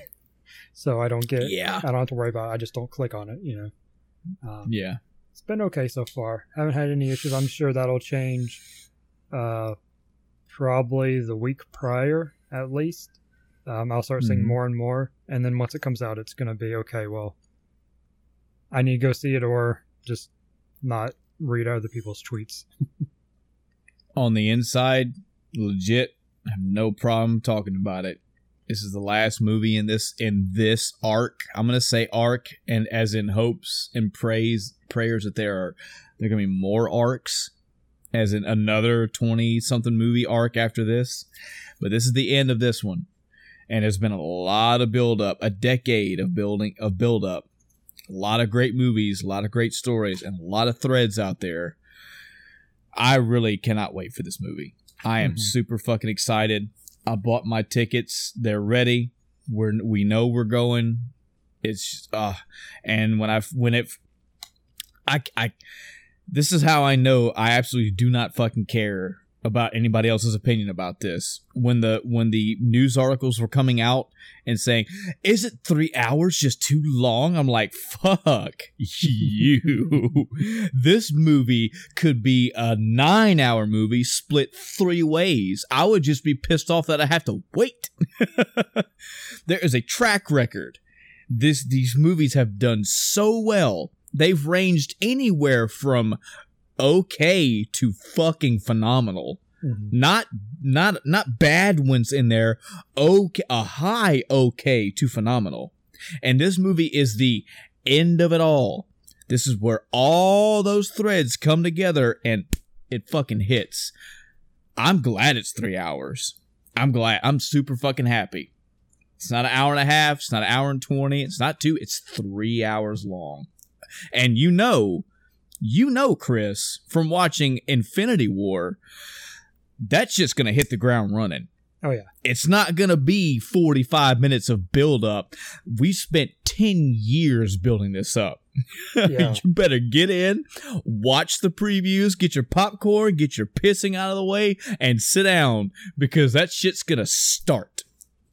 I cannot wait to walk out of this theater going, oh, God. Oh, man, I feel like I need to fucking sleep for a week. I can't wait for that. But I want to tell you this. Despite everything I just said, Chris, I'm about to spoil the end of this movie for you. This is what the end of this movie is going to be like.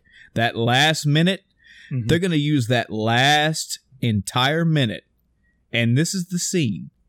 You're going to see Tony Stark. You're going to see somebody else. I don't know. You could put anybody in there, but let's just say for argument's sake, it's going to be Spider-Man.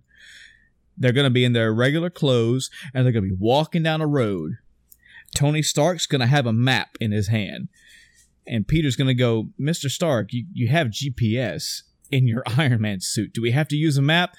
Kid, you'll understand someday when you get my age. Sometimes it's nice to go back to the roots and understand that you don't have to rely on technology. And just come on, it's got to be around here somewhere. I know. Let's see, this street and this street. And right at this point, Chris, the super nerd, the comic nerds are going to go, oh, I know that street name. I know that street name. and they're going to walk and talk and have the little banter they always do. And he's going to be the camera is going to be on Tony's chest, and he's going to be looking at a map, and he's going to go, see, I told you we'd find it. And the map's going to pull down, and it's going to be a plaque on a wall. Xavier's home for gifted mutants. Cut to black. It's at this point that my wife is going to get up and walk out of the theater embarrassed because her husband is going to be in that theater going, yeah! Wow! She's going to be like, nope, not having a part of this. I'm happy for you too, but... You were just trying to will this into existence, aren't you? I am. I've talked to so many different people at work about this, and it's everybody. It's nice to know it's not just me. It's nice to know it's not just me, you, and Adam. It's nice to know it's not just me, you, Adam, and just comic nerds. There are people out there that grew up only knowing X-Men from just the cartoons. And you can talk to them and go, yeah, I hope that Marvel, makes a Mr. Sinister like he looks like in the cartoon that I remember. I hope that Marvel makes Apocalypse and makes it way better than that silly other X-Men movie. I hope they make him look like the cartoon X-Men Apocalypse and look like the cartoon talk like him. And that's there. People want X-Men back. Marvel, I would assume the writers and artists and all, I'm assuming the people that built this wants X-Men back as well. So, yeah, it's, and I told Adam this as well. It sounds so trivial to say. It sounds so shallow to say. I get it. But I need the X-Men to look like they used to. I don't need to see another group of 6-7 people in black fucking leather outfits. I want Logan to come out in his yellow fucking tights with the spikes on the tops of his boots and the big fins on his helmet, the white eyes. I want to see Storm come out in her silver costume with the cape in the back. I want to see Rogue with her skin tight outfit and her fucking hair looking the way it should. I want to see Gambit come out in a fucking duster with the big purple thing on his chest and the black face, the white eyes, and the black shit on his face with his hair up at the top. I want to see Cyclops and a blue. I want to see that. Mm-hmm. I want to see X, and we know because MCU has their way of spinning it. I mean, they look at all the characters in the MCU. Even though they have a little slight style to them, they have a little slight flair to them, you can put them up against their comic book counterparts and go, yeah, that's clearly. I mean, you can't mistake that. If I was to show you X-Men from whatever, 2000, 2001, and point to that character, and you will go, well, yeah, that's Hugh Jackman, that's Wolverine. Then as soon as I put Wolverine's actual comic picture up to that, you're going to go, oh, they kind of fucked that up, didn't they? So I have it in my heart that Marvel, the MCU, is bringing the X-Men back. I have it in my heart they're going to, and they're going to go, yeah, we're going to, when they bring Juggernaut, he's going to be you made the Hulk. The Hulk is CG. Make a big ass CG Juggernaut, but make him look huge, Same, like I said earlier, Mr. Sinister. The fucking black suit and the vampire look to his face and the big black tendrils coming out of his back. I need that. I really need that. And I'm hoping that's going to happen. And if there is even a slight hint of that in Endgame, I'm going to lose my shit. I'm done. That's all I'm going to need. So, yeah, like I said in that Skype message, Chris, we are not talking about details of a fucking Endgame trailer. I just put that there to remind myself to talk about Endgame that's coming out. Mortal Kombat 11's got another character coming out. I'm so happy for this for them. I can't wait. I really hope that Mortal Kombat 11 gets finally released, and after all the characters and DLCs are done, I hope there's like 60, 70 characters.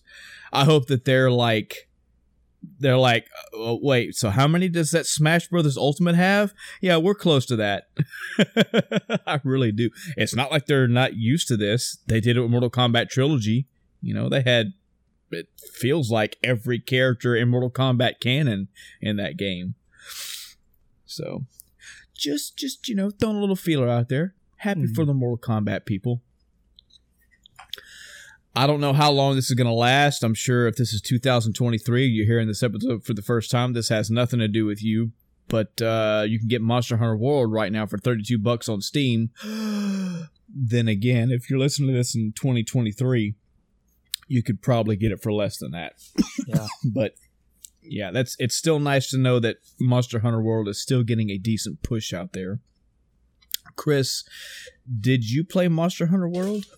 I did a little bit. Didn't really, and I expected this from what little I played of the DS version. Because when I played this one on, PS4, I was like, okay, well, I was playing a DS version. Of course, it's going to be different. Of course, there's going to be this and that. But then I played Monster Hunter World, and I was like, okay, this is pretty much exactly what I played, and there are a lot of things I don't like about it that, are expecting more of in comparison. So I was like, okay. It is what it is. I played a few hours of it and then ended up putting it down. Yeah, that's fine. It's it's the action of this game is where it's at for me. I have only ever played. I forget what the other Monster Hunter game I played. It was one for the 3DS. I got a copy for me and my wife to play, and I don't begrudge her for not playing it, because honestly, that game is mechanically rough. It's not that easy on new people. It's almost like the first 2 hours of the game is text/tutorial heavy. But you understand it kind of has to be that way given the game it is. Monster Hunter World, though, it just took all that shit and just quality of life the fuck out of that game, which is great. I played it all the way through. I played the first season of it, and just I was kind of done with it. I forget how many. I think it was like 150, 160 hours I put into it. Very fun. Much like Dark Souls, there is only one monster in there that I never soloed on my own, and that was I forget his name, but it was the unicorn one. I just could not, but I got my fun out of it, and I do think it was worth the $60 when I paid it, when I played it and bought it and played it. Yeah, so $32, definitely. Yeah, if that game gets on sale, give it a try. It's worth it in my opinion.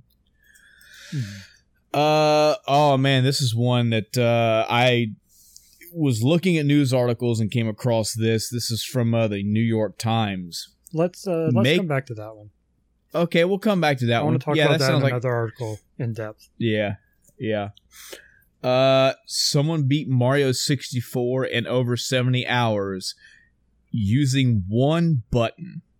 Mm-hmm. This is something I'm going to have to find and watch on my own now that I know this, because how the fuck? Now, it doesn't say one hand. It doesn't say one finger. It says one button.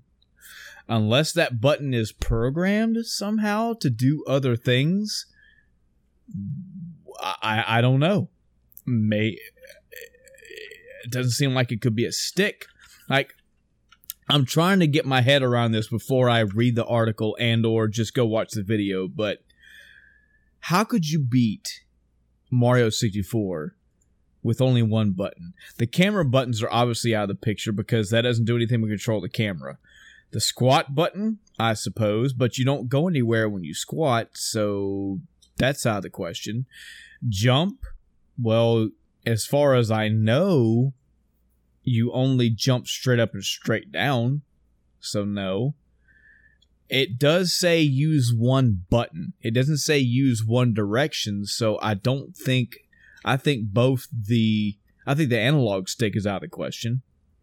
The logical choice that I can come across is the punch button.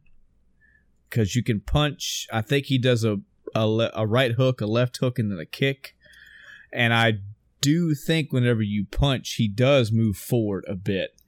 But even then, like how? If you start the game out after the whole preamble with the princess goes away, I could maybe understand you punching all the way across the field and then getting to the door and opening it. But if you're not using a direction, I guess if you punch a wall, it might turn you a little bit. You have to have some type of turning. So, and I'm assuming at some point you have to jump. Like there is a jump kick with it. There's a punch and a jump kick in the air. So that's still not enough. Oh, it's so crazy. Yeah, so looking at a little bit, this is a clip of it, I guess, but it's literally like a wood platform with a single red button on it. And it's kind of based on the button presses, what it does. So like, a set of short inputs will move in a particular direction or something like that. Or, you push and hold and push again and stuff will jump. So it's interesting. Okay. I can see that now, yeah.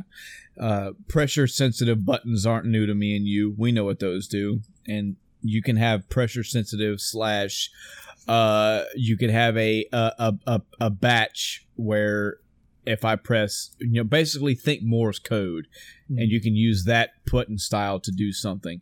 Okay, well then really, I'm saying this, Chris, because we know what GDQ is, but that's pretty simple when you understand that part of it. I thought they meant one button as in one action, which that's fucking. I don't think that's physically possible. Like the whole, we have playing with only like 1.5 A button presses or something like that. Yeah. Again, just if we haven't directed you enough, audience, gotta go check out some of these crazy runs in GDQ. I mean, just in speedrunning, period. There are some people out there that have done some crazy shit. I think there was a guy that beat Dark Souls using the drum set from Rock Band or something. So, yeah. Once you get the science of it, the math of it, the theory of it down, it's just a matter of, there's like, wait a minute, okay, but still, it doesn't seem like anybody could do that. Trust me, somebody out there has done it, and has done it really well. So that's cool. I will be checking that out. Headline: Jim Carrey as Robotnik is going to steal the show. Dear headline, let me fucking tell you this, okay, Games Radar? You could tell me any actor in this fucking Sonic the Hedgehog movie. I don't care. I'm not doing this, because every time that I pull this creepy ass Sonic picture down, my wife vomits, and my wife is not a gamer like me. She sees this and she's creeped out by it. It would, in a perfect world, you could throw a name out there and it would mean something to me, but not just the fact of the Sonic movie. We've had an entire episode about video game movies, folks. I've seen nothing in this that makes me go, oh, this is it. The gaming movie salvation is here. I see nothing in that in here. So yeah, with all the rumors around the movie and how fake or not fake, those terrifying, screenshots are. I looked into it a little bit. I was like, okay, that's not near enough information to really, condemn the movie. So yeah, I'm neutral until I see, real stills from the movie. Jim Carrey, okay, yeah, that drew my attention. Jim Carrey's awesome. So him as Robotnik, I can totally see that. And I was doing a little Googling. There's not really any screenshots. There might be one, but I think that might be him from a different movie because I don't think there are actually any stills that are real that are out there right now. Mm-hmm. So I'm like, yeah, I could totally see that. That's cool. I'm not expecting anything out of it, but I'm going to maintain neutrality until we get real stuff. I have very minimal Pokemon experience in my life. I realize that a lot of regurgitation goes on in our podcast, and I am sorry, and I don't have a clear enough memory. Folks, it's getting to the point now where I'm losing the episode count. So I'm not a good resource for my own podcast. I am sorry. But I know I have talked about Pokemon before. I think it was a few episodes ago that I mentioned how much I played. I enjoy... I wouldn't say I have a fond respect for Pokemon. Pokemon is synonymous around the world, and that's awesome. I enjoy how popular that game is for all ages. I like that kids love them as toys. I love that adults have memories of them, and I love that the entire world joined together for, I guess, 2 weeks and played Pokemon Go. I say that loosely, Chris. Apparently, Pokemon Go is still a thing. It's just not. It's not that super fever pitch like it was, but it's there. It's smoldering embers, so that's fine.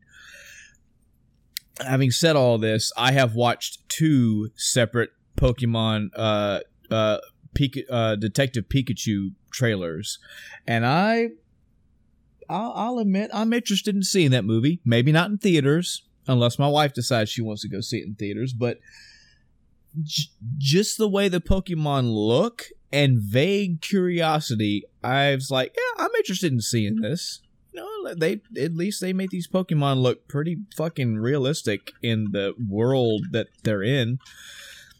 I don't really have anything to go for or go on with this Sonic the Hedgehog movie other than the stills and all the negativity. I will watch the trailer. I'll give it that. I will watch the trailer. Okay. And if the trailer wows me somehow, I'll eat my words and I'll see it. But I wish the audience could see my fucking face, man. I'm really... Curb your enthusiasm. You have to. They made Super fucking Mario Brothers into a movie and demolished it. Mm-hmm. Now, this is not the same writer, not the same director, not the same acting talent. I get all of those things. But my point is, the movies have been given video games that go, here's the story. Here you go. Just make this into a movie. And they have fucked that up. So I don't know. I don't know what they could do in a Sonic the Hedgehog movie that would draw my attention and keep it. But they're doing it. I don't know. I just don't know why. They're just doing it because Sonic is so fucking popular. And I'm like, that's not why we need a movie. We need a Mass Effect trilogy in the theaters. Why? Because there is an epic fucking story to be told in Mass Effect. We need a God of War movie. Why? Because fucking God of War 2018 exists, you asshole. That game alone is a trilogy. The game itself is going to be a physical trilogy. You can get 9 movies out of God of War if you wanted to, and it would be fucking epic. But no. We had to make a movie about an anthropomorphic hedgehog that runs super fast. We're going to have an 1.5-hour movie about this. I never went to... When me and Chris, 76 fucking years ago, sat down in our great aunt and uncle's house playing Sonic the Hedgehog 3 on top of Sonic and Knuckles cartridge, cracking out on fucking cherry airheads and drinking enough root beer to drown a fucking ocean. We never looked at each other and said, you know what's missing from this, oh cousin of mine? A fucking sprawling epic story. This game is so bad because there's not a great story. There is a small story in Sonic the Hedgehog, yes, I know. But we didn't play that for the story.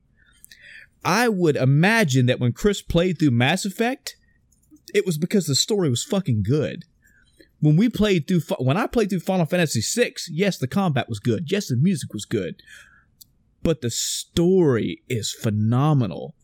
That's what a movie is. I don't need the action to be captured. I don't need Doom to be captured in a movie. I need the story of the game to be captured. There's so much fucking animosity behind all this because it's another video game movie that I have my palm on my cheek and I'm going, why this? Yeah, it is a very odd choice. The plethora of stories out there that could bring people to tears or bring people to their feet in cheering somebody on. No, we picked Mario. We pick Street Fighter. We pick this. So, real quick. Yeah. Speaking of Mario, I forgot something in my week. So, I got so caught up in Satisfactory that I forgot to even write down my notes for what I played on Monday, which I'm now calling Mario Mondays, because I am playing Kaizo games. You're all in now, huh? I've decided that I'm going to actually make the effort to get better. I had mentioned before that I put hours into the first level of Grand Poo World 2, and I got halfway to the first checkpoint.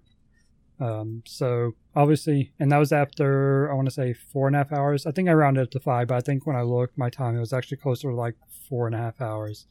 Yeah. And I mean, I haven't played Super Mario World in a very, very long time. When was the last time we played? That's when I played. Yeah. So that's been, in excess of 15 years probably at this point. So I picked it up. I was playing with the Xbox controller at first, switched to a PS2 controller and stuck with that, and it didn't help. It helped some, but obviously didn't help me enough. But I went back and I tried. There's a hack called Learn to Kaizo, which I played a little bit of. Got to test too, and it's just ridiculous setups. And I appreciate a ROM hack like that is intended to teach you particular tricks, but the setup in it that it used for the test number 2, and even some of the earlier little things, I've never seen actually used in a ROM hack, and it's certainly not something that I think should be expected at that point, ease it into a little bit more. So what I'm currently working on is a game called, a ROM hack called Baby Kaizo World. Okay. Your sprite is Baby Mario. Okay. And it's also, all right. So the other part of that is not only is the name Baby because you're playing Baby Mario, but it's also a very beginner, basic Kaizo game. It's intended to kind of ease you into it. And this has been a much better experience than Learn to Kaizo because it's an actual level. They're very short levels. There'd be like, 4 to 5-ish, jumps, if you will, to simplify what actually goes into it. And that's, then you have a checkpoint. So it's a nicely paced and, gradually gets more difficult and more difficult. I'm up to 6 levels beat, which I'm pretty happy with. I got, 4 of them in my Monday stream, and that was only like 3.5, 4 hours because we're playing D&D that night. So that's what I do before D&D. I'll play until I get to a stopping point and then or get frustrated, and then I'll switch over to D&D prep if I need to do anything last minute, or I'll play until you guys show up late, and not you particularly, you're always on time, but people show up late, and I'll just play until everybody's ready. But the pacing on it's very good, and I actually, after playing Monday, I was like, all right, I actually had to put tape on my hands because the PS2 controller was cutting into me. Wow. What? Where the top and bottom plates meet around the edge where that line is, it's like poking out, and I'm of course gripping my controller so hard while trying to do this that those were cutting into my hand. Wow. So I literally that put tape on is my hand. unheard of. Yeah, and I've been using the same controller for, I don't know, 10 years now on Final Fantasy 11 on PC. So I went and ordered a iBuffalo controller, which is an SNES PC controller. So when Monday rolls around, I'll be trying that out. I did plug it in just to test and make sure it was mapped properly, and went back to the first level, did a couple of jumps. It felt pretty good. So hopefully that'll improve my Kaizo gameplay. Mm-hmm. Yeah, for what it's worth, man, the only time I've ever in my existence had to put anything, even bandages, on my fingers is if on the occasion where I've had a cut or have damaged my finger somehow. It has happened, and it does suck. It does feel weird when you're trying to press a button and the slickness of the... This is... the reason why I solely use fabric band-aids now, or bandages, is because of that. That way my finger doesn't slip off as bad. But yeah, that's something else, man. That's something else. That's some dedication. I'd say that for sure. Your health means a lot more to me than your Kaizo experience, Chris. You should not do that, man. But I'm glad you're having fun, though. There is challenge involved in that, and which I respect. And there's also, there's a meta here that people don't see. Like the average viewer, without having somebody go in and explain what's going on, sees basically a lot of really precise jumps and a lot of like, wait, he just grabbed a shell and then pushed it and a flower appeared and what happened? There is a whole different game playing with these Kaizo games. There's all kind of shit going on. So I would suggest you have to kind of be in the know a little bit to get what's going on. But once you have those games in your hand and you're trying them, yeah, the challenge is unfucking deniable. Yeah, I mean, so wow. Funny story real quick. Like I said, it's been a long time since I, played Super Mario World. And I don't know why this didn't register, but bear with me. So I started playing, it might have been this game or one of the other Kaizo games I loaded up and, did a couple jumps in. But I got to a slope and I was like, okay. So I started running down it and did a jump and nothing special happened and I died. I was like, wait, okay. And there was a message box. It's like, yeah, you need to slide down slopes. I was like, okay, well, how do I slide? It had been so long since I played that pressing down didn't even register to me. That was too simple. I'm playing complicated Kaizo games. I have complicated controls to remember and learn. Just pressing down didn't register. And I googled it and I was like, what are the buttons for Super Mario World? And it's like, you jump. What else do you want? You jump and you run. I'm like, okay, fair enough. So I just started pressing buttons and I was like, oh yeah, no shit, right? That's great. That's good. It really brings back the history to you, don't it? Mm-hmm. Yeah. And we're getting back to the news now. So I'm just gonna read this title from Games Radar Plus. Men's Health Singapore puts Kratos on the front cover, detailing how to get his dad bod, and boy, is it amazing. I am totally down with Men's Health having fucking Kratos on the cover as a legit Men's Health. Mm-hmm. Hey, I'll tell you the secret, Men's Health. You didn't even need to write an article. You could have just asked me or Chris. You be a fucking Greek god. That's how you get the damn dad bod of Kratos. Sounds you legit. Gotta... There's a lot of bloodshed involved in this. But yeah, you're gonna have to... Okay, so there's more to it than that, really. You gotta have a family, and you gotta be a fucking warlord, and you gotta go into a fight and be almost dead and call for Ares. He's gonna give you some power, but he's gonna fuck you over. And flash forward, and you're a fucking awesome character in Greek mythology or in Norse mythology. Yeah. I have not forgotten about you at all, God of War. You know, Chris, one of the games that I tell people about when I'm trying to squeeze people into video games is actually God of War. It really is. I think the fact that it does have variable difficulties, I think that if somebody wanted to get a really good feel for an action game, I think you could probably crank this bad boy down to super easy difficulty, and I think they would probably be more wowed by the visuals than they were about what they were doing until the action caught up, you know. It's such a masterpiece of a game. It has great combat, great visuals, a great story, great voice acting, great cutscenes. It's definitely a game where you could put this in front of somebody, much like presenting a movie to to somebody that doesn't really like movies that often. Go, oh yeah, check this out. I have been trying to figure out how I want to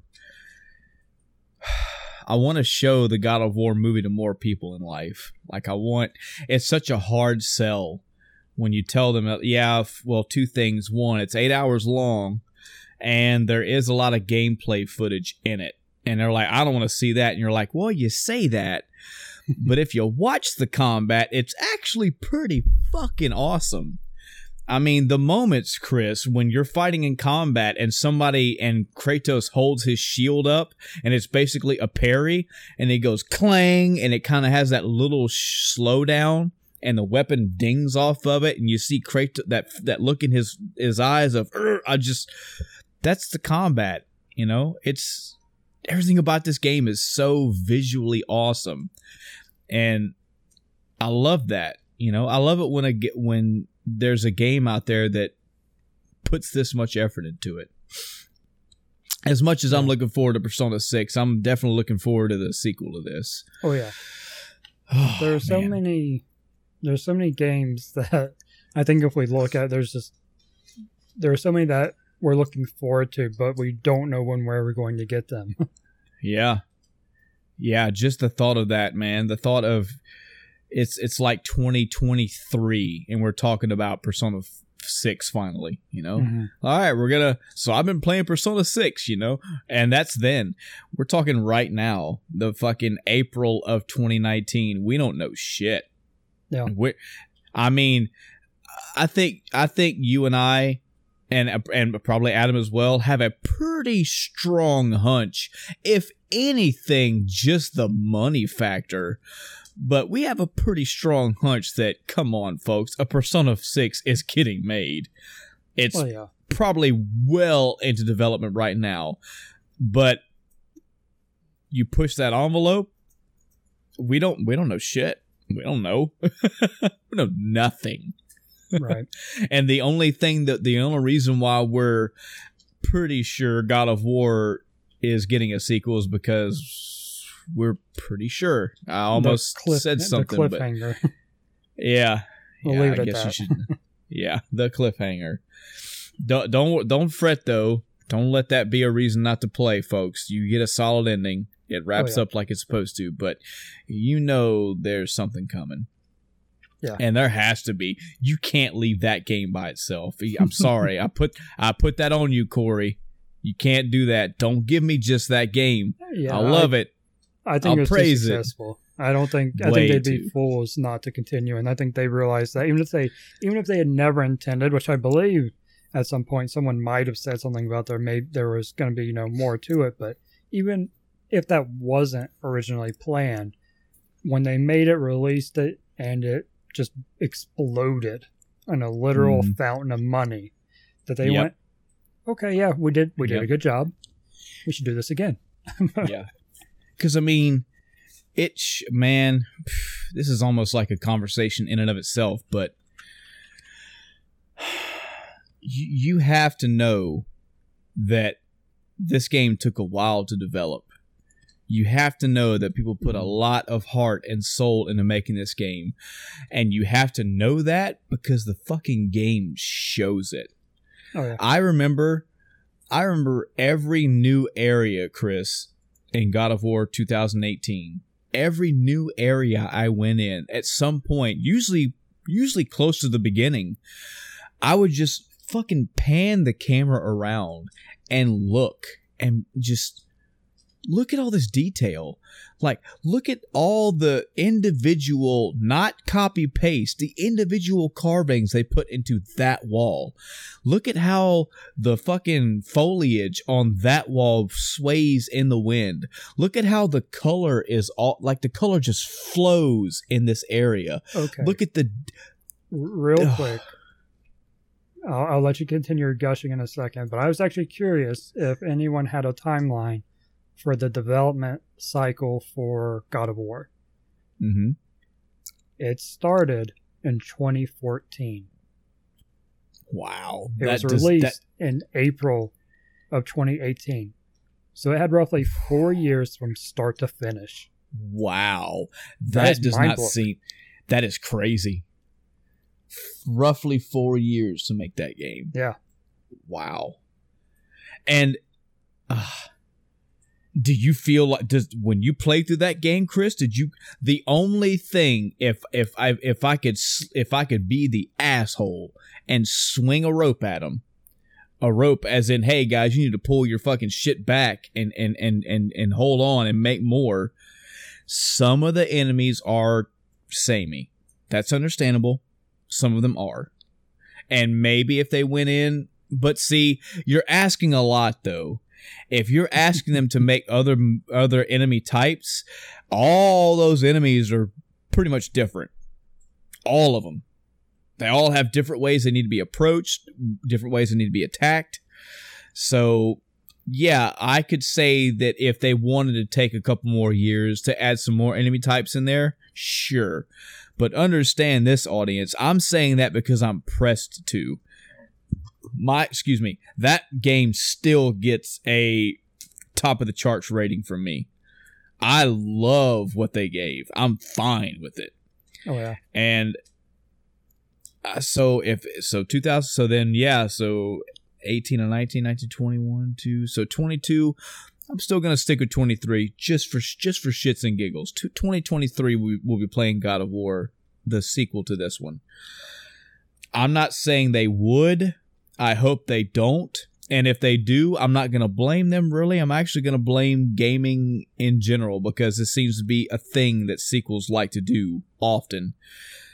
I hope that we don't have a lot of that sameness back. You know, I hope that I don't see a shit ton of the same enemies. If there are, I'm shitting numbers out here, okay? If there are 30 individual monster types in the God of War 2018 game, the 2023, if there are 15 of the same, there better be 15 to 20 brand new ones. Sure. That's what I need. I need other... Go ahead. What I see kind of happening with that, and this is just a guess, you know, take or leave it. I think starting out, you'll have the same enemies, and then you'll go to a different area. A new Pantheon, maybe something like that, you know, and that'll have its own environment, its own set of enemies. So I think we'll see some of the same at the start, and then it'll phase out. That'd be a smart thing to do.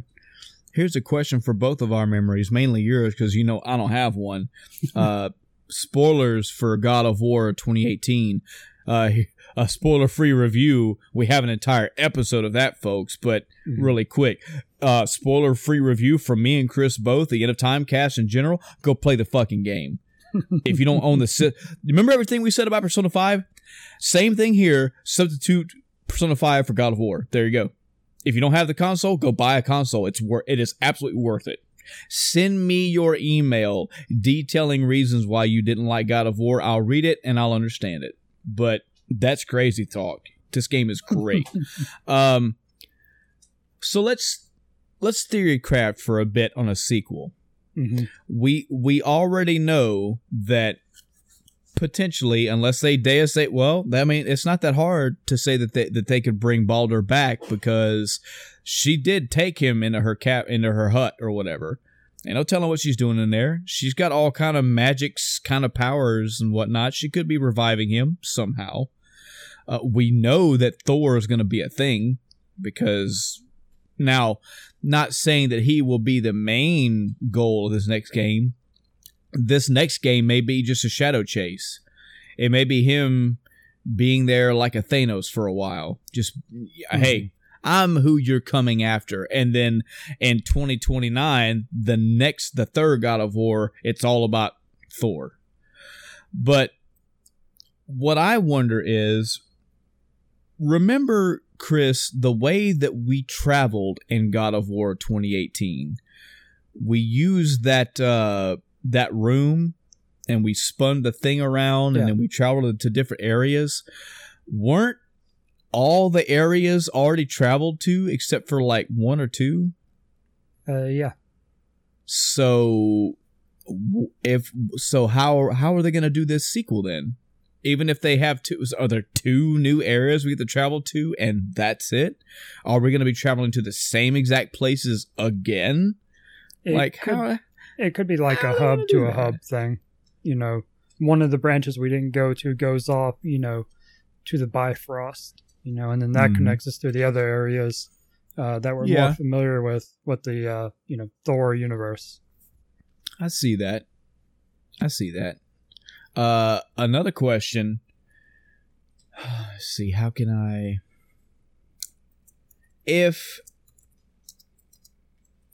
I'm really trying to figure out a good way to route around this question. Because it's going to sound mean either way. But, let me phrase it less like a mean and more like a challenge. I respect and do not envy that team, the challenge they have. Because one of the other unknown, unspoken, it just happened as it happened in the game, aspects of God of War that I love is the way that the main world grew. You know, the more that you... Okay, all these concepts are what I'm talking about. The challenge is, how are they going to match/outdo these concepts? You had this giant fucking world serpent, which was cool in and of itself. That's a concept. It's going to have to be met, or something greater than that's going to have to exist. When the world serpent moved, its movement lowered the water, which gained you more access to more areas in the main world. That is another concept that's going to have to be met or done better than. You see what I'm saying, Chris? They've got a lot. They've got a lot of it. It just so happened that God of War 2018 blew our fucking mind. It just so happened that it was that we thought it was going to be a 6. It turned out to be a 10. I'm not saying that they need to focus on making a 10. I'm saying that they need to focus on making things that made it a 10. Yeah, I think. And I think the way I look at it is that they made this game in 4 years. So aside from the time being absolutely incredible, that was 4 years of, you know, what engine did they use? What tools did they use? How much of the, you know, assets and everything or how much of that time was spent building tools, assets, etc. So if the next game takes another 4 years, that's time for polish. That's time. Okay, we got our assets. We'll have to make new ones, of course, to match, you know, the new story, etc. But the base is there. You know, you've got your mold. Solid now you just have point. to fix it and add on to it. And now is a time where, so you don't even have to, all that time that you did spend on building character models and building engines and building combat mechanics and algorithms and all that's away. So now that 2 years for that, it's all into ideas.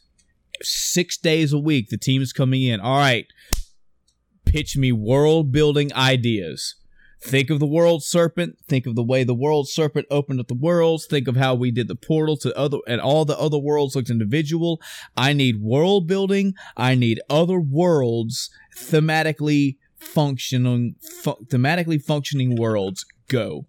Yeah, I see what you mean. That's a lot of good time for a lot of shit to be put on walls. A lot.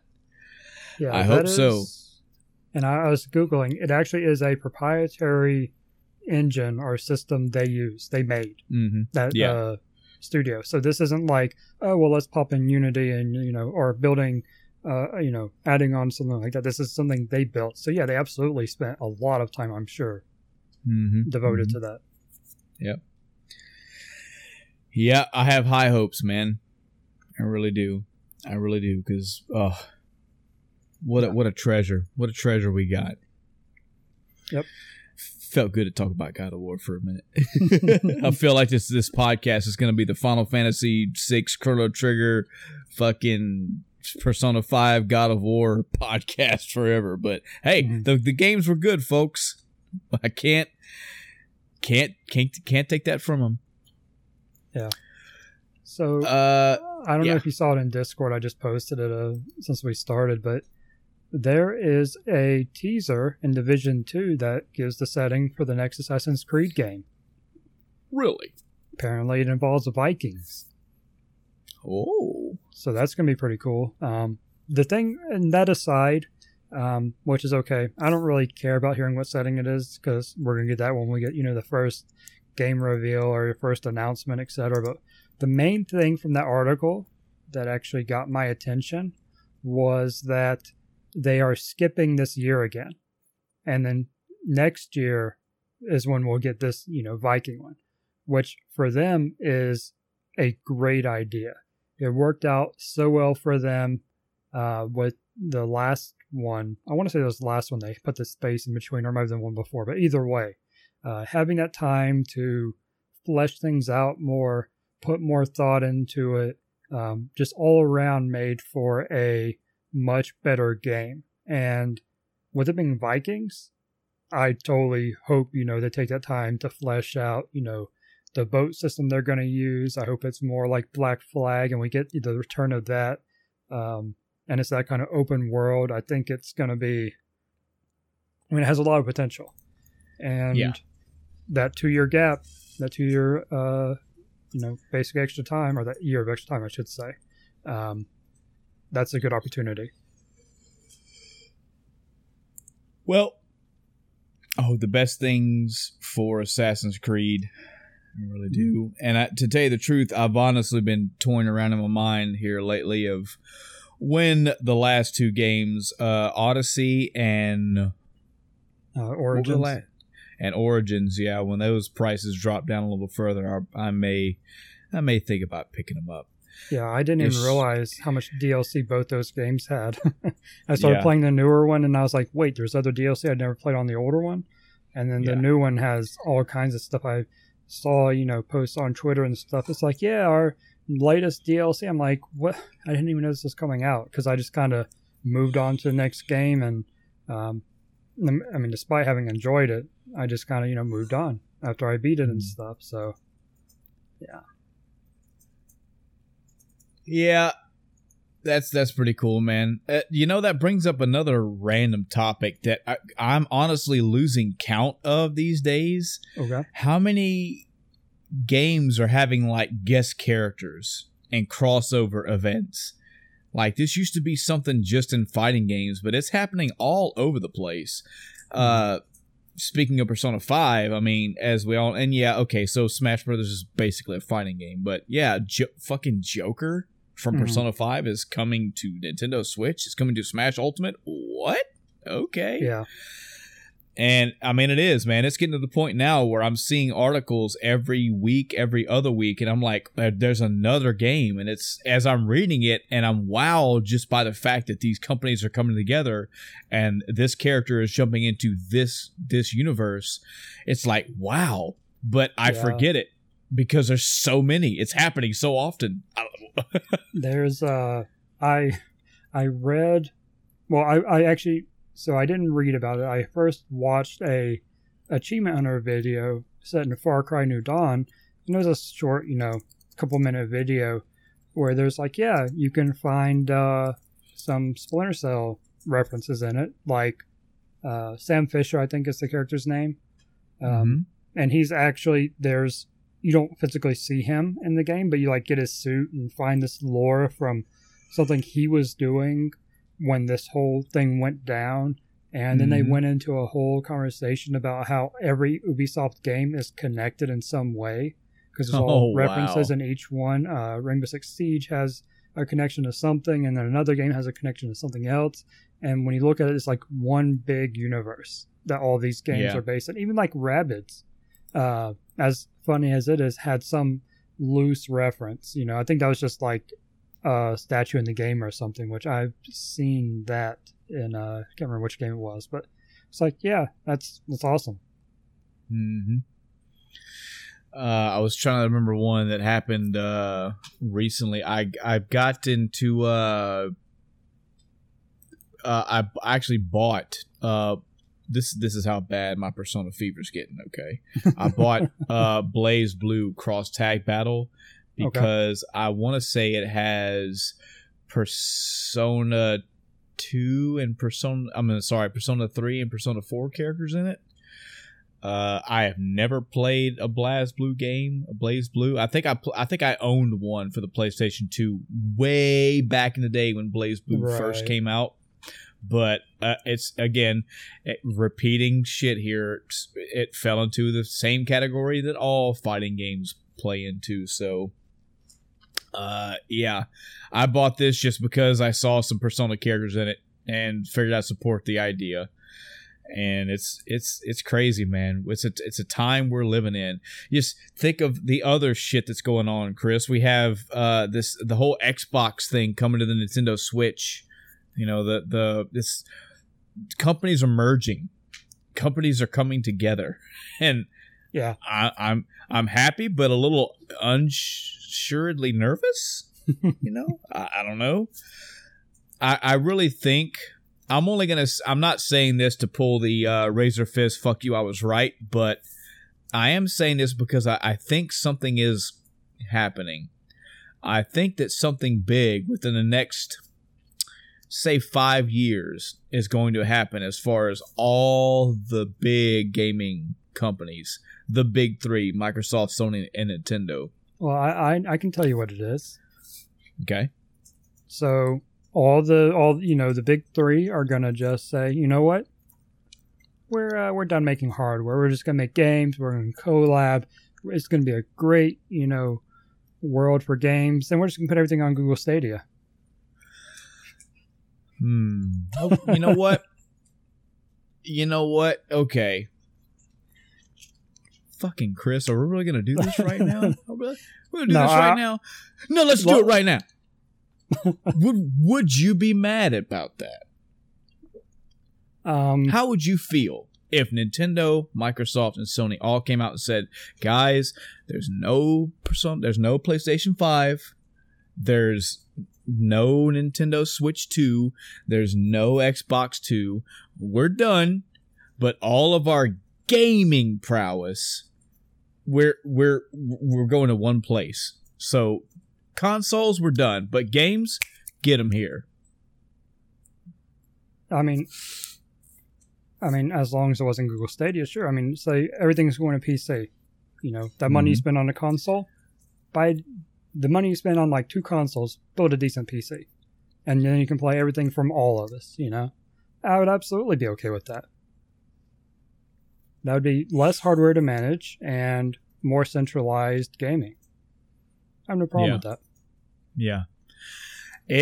I'd have to think about it for a couple days. I really would. Because, it doesn't even matter if it was Google Stadia, it's PC. Like you said, it could be anything. There could be a brand new... They three could come together and say, we're making this thing that's basically just... It's like a PC, and it's going to be modulated as the future goes. The Playbox Switch.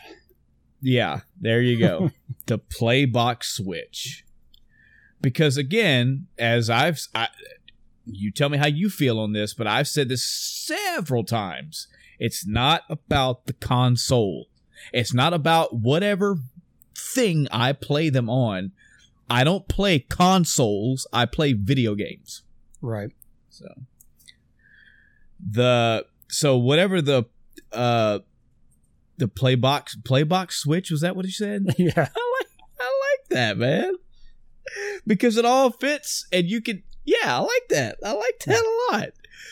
Because the Playbox Switch is just a place where I put my disc into or my cart into, or if it goes that way and it's reliable and I can stop being a fucking old fart about it, I can go download my games onto. Yeah, imagine the resources that not caring about hardware anymore would free up for all three of those giants.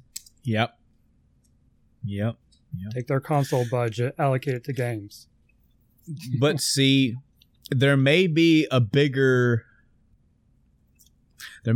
problem with this though, because while it is, so you got a couple easy ones. Nintendo, the entire Nintendo world is coming together. All the Nintendo franchises. Okay, cool. So Mario, Star Fox, Donkey Kong, etc. All there.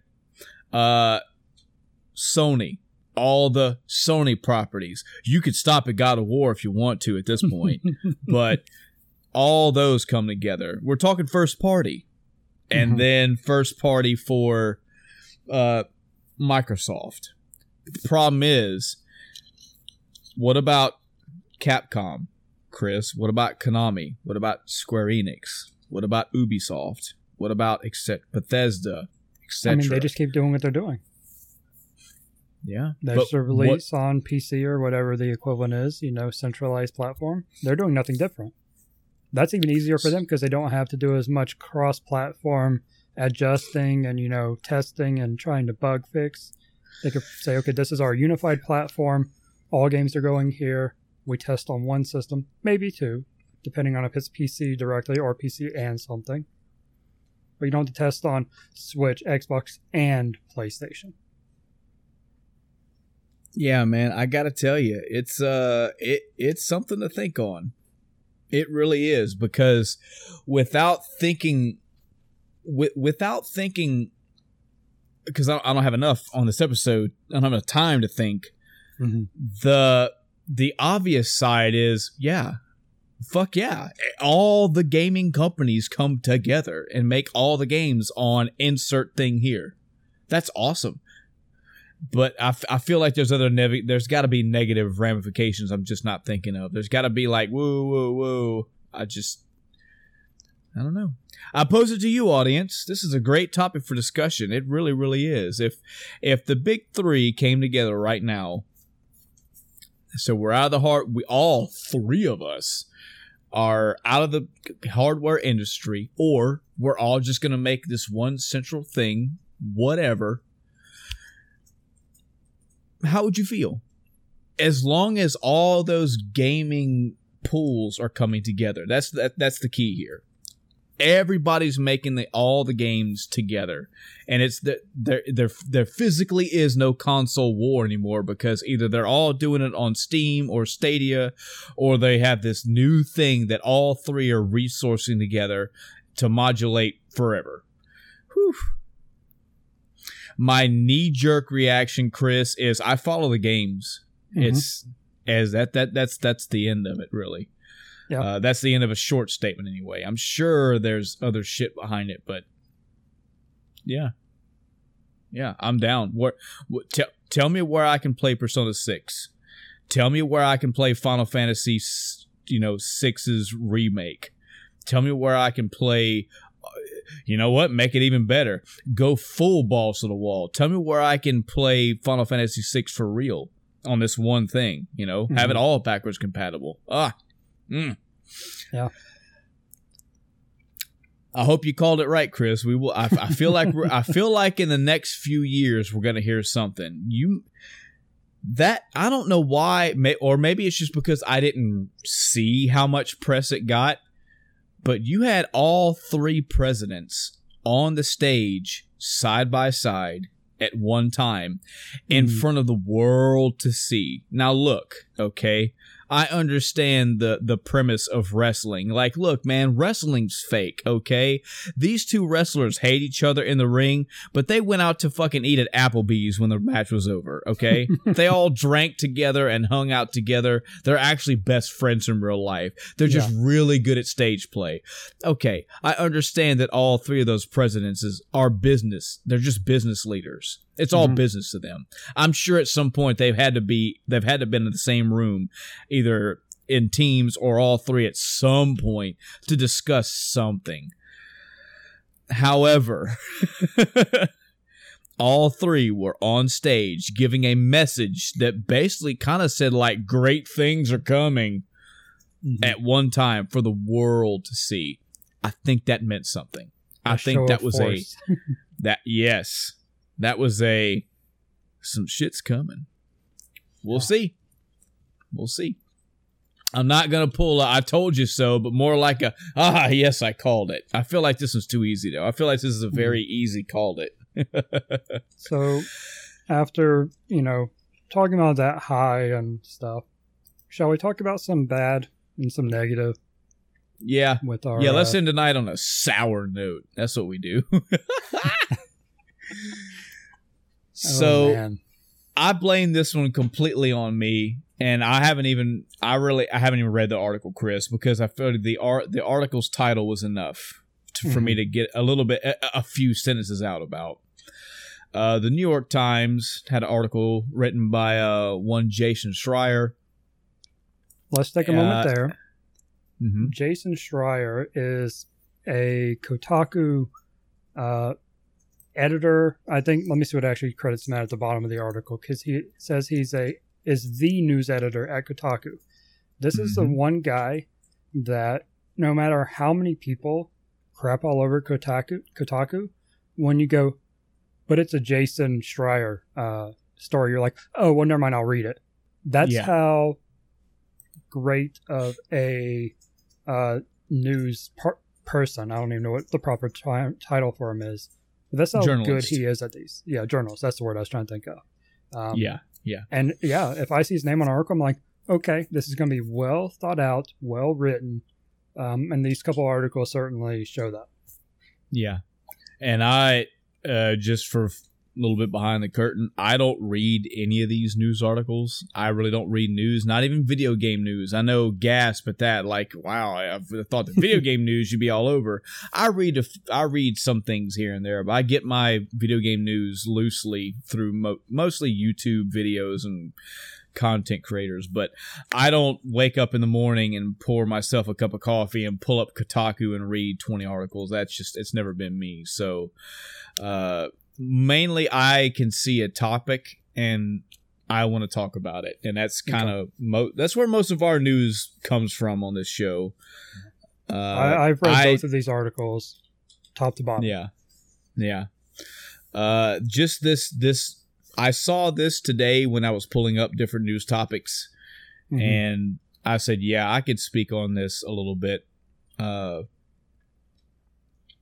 The topic, the article's title is "Making Video Games is Not a Dream Job." You said it right, Chris. It definitely was a downer thought, and it really is.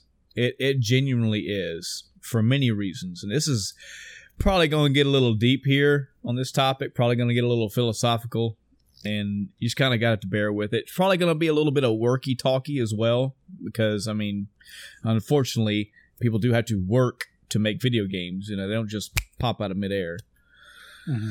I remember a story, an anecdote, a long time ago. I think in high school I heard about this.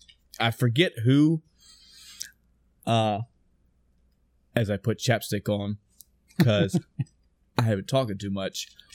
I really forget who I heard this from or read it from, but it struck me so deeply.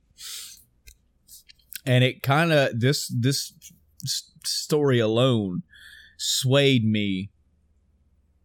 I'd say what I heard about making video games happened before this, but this definitely put things in perspective for me.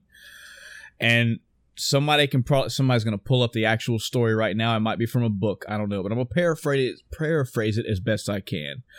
So there's a boy in school, and we're talking like grade school.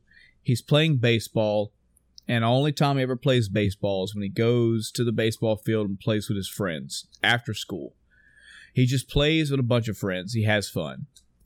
Well, one day, a coach stays late, sees the boy, plays, has a great time, says, hey, if you want to come play on the baseball team, you can.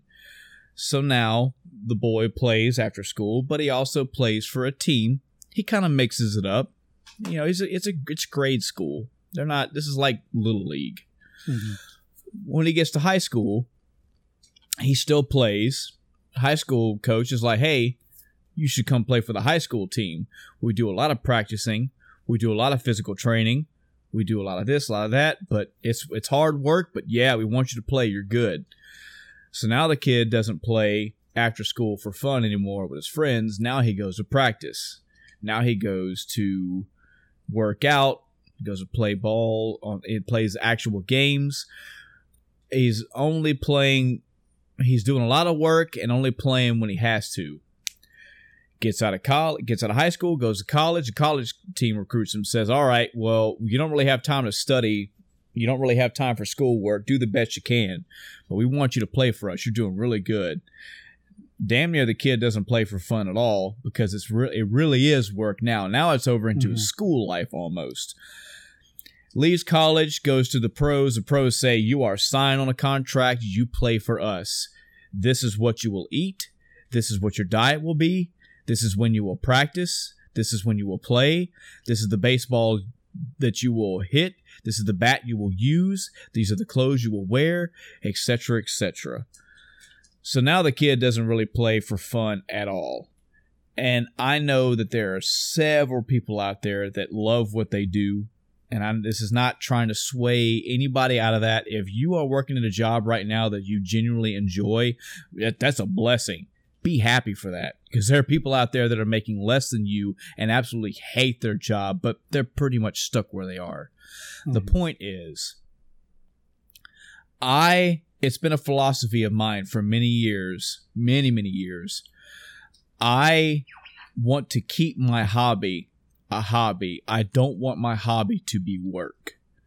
And if I ever needed any kind of proof, any kind of backing to this, why I think that would make sense is making video games. The actual job in and of itself of making video games. Full disclosure, I'm talking completely out of my ass. I have not sat down with a video game developer and did an interview. I don't know anybody that has gone on to professionally make a video game for like a AA or AAA team. I'm aware that there are multiple facets of making a video game. There's programming, there's game design, there's combat design, there's voice talent recruitment, there's graphic design, music composition, story development, plot development, character development. All these things require a person or multiple people. So not everything falls into the categories of you're just a game developer. Right. But early horror stories that I heard about back in my day, as the old man I am, I used to hear that one of the best ways to get into game development was being a video game tester. You know, you go to a company, you get in their debugging department, or you get in their bug testing department, you get your name known, you get your name thrown out there, you're working at Nintendo or at Capcom or at some third branch of Konami, whatever, and you move your way up the ladder, much like you would do with any company. And again, I realize that not everything in life is like this. There are colleges designed now, like you can go to graphics school. It has nothing to do with video games. You are a 3D artist, and your art gets noticed by whoever, EA, and they go, hey, we think you could do good making some art for us. Come join our team. This is solely on the old, archaic, probably isn't even how it's done these days method of, oh, you want a game design? Start with bug testing. The horror stories I heard about this, I say horror stories, but it's more like a reality. You walk into this company and you're like, okay, I'm working for Capcom. Cool. I would love to bug test Street Fighter 5 or Street Fighter 6 for you. And they go, whoa, buddy. Let's hold up there. You're brand new to this company. We know nothing about you, nothing about your work ethic. You're at the bottom of the tier. Understandably, you just got here. We have this fourth-rate gaming project that we're working on. This new IP. It's kind of got some clout. Some people may be interested in it. This game, in the reality, may never leave the development room. But your job for 8 hours a day is to sit in front of this game and test this game. And you go, okay, so am I ever going to test Street Fighter 6? Probably not, kid. But maybe you'll be around to... Maybe, and you get good enough and big enough up the chain, maybe you can do Street Fighter 7 6 years from now. But right now, you got to start at the bottom. Mm-hmm. And it's, okay, so what do I do? A lot of boring, repetitious shit. You're going to sit in front of the screen with this game, with a controller. Okay, so am I going to go, like, do a battle? No.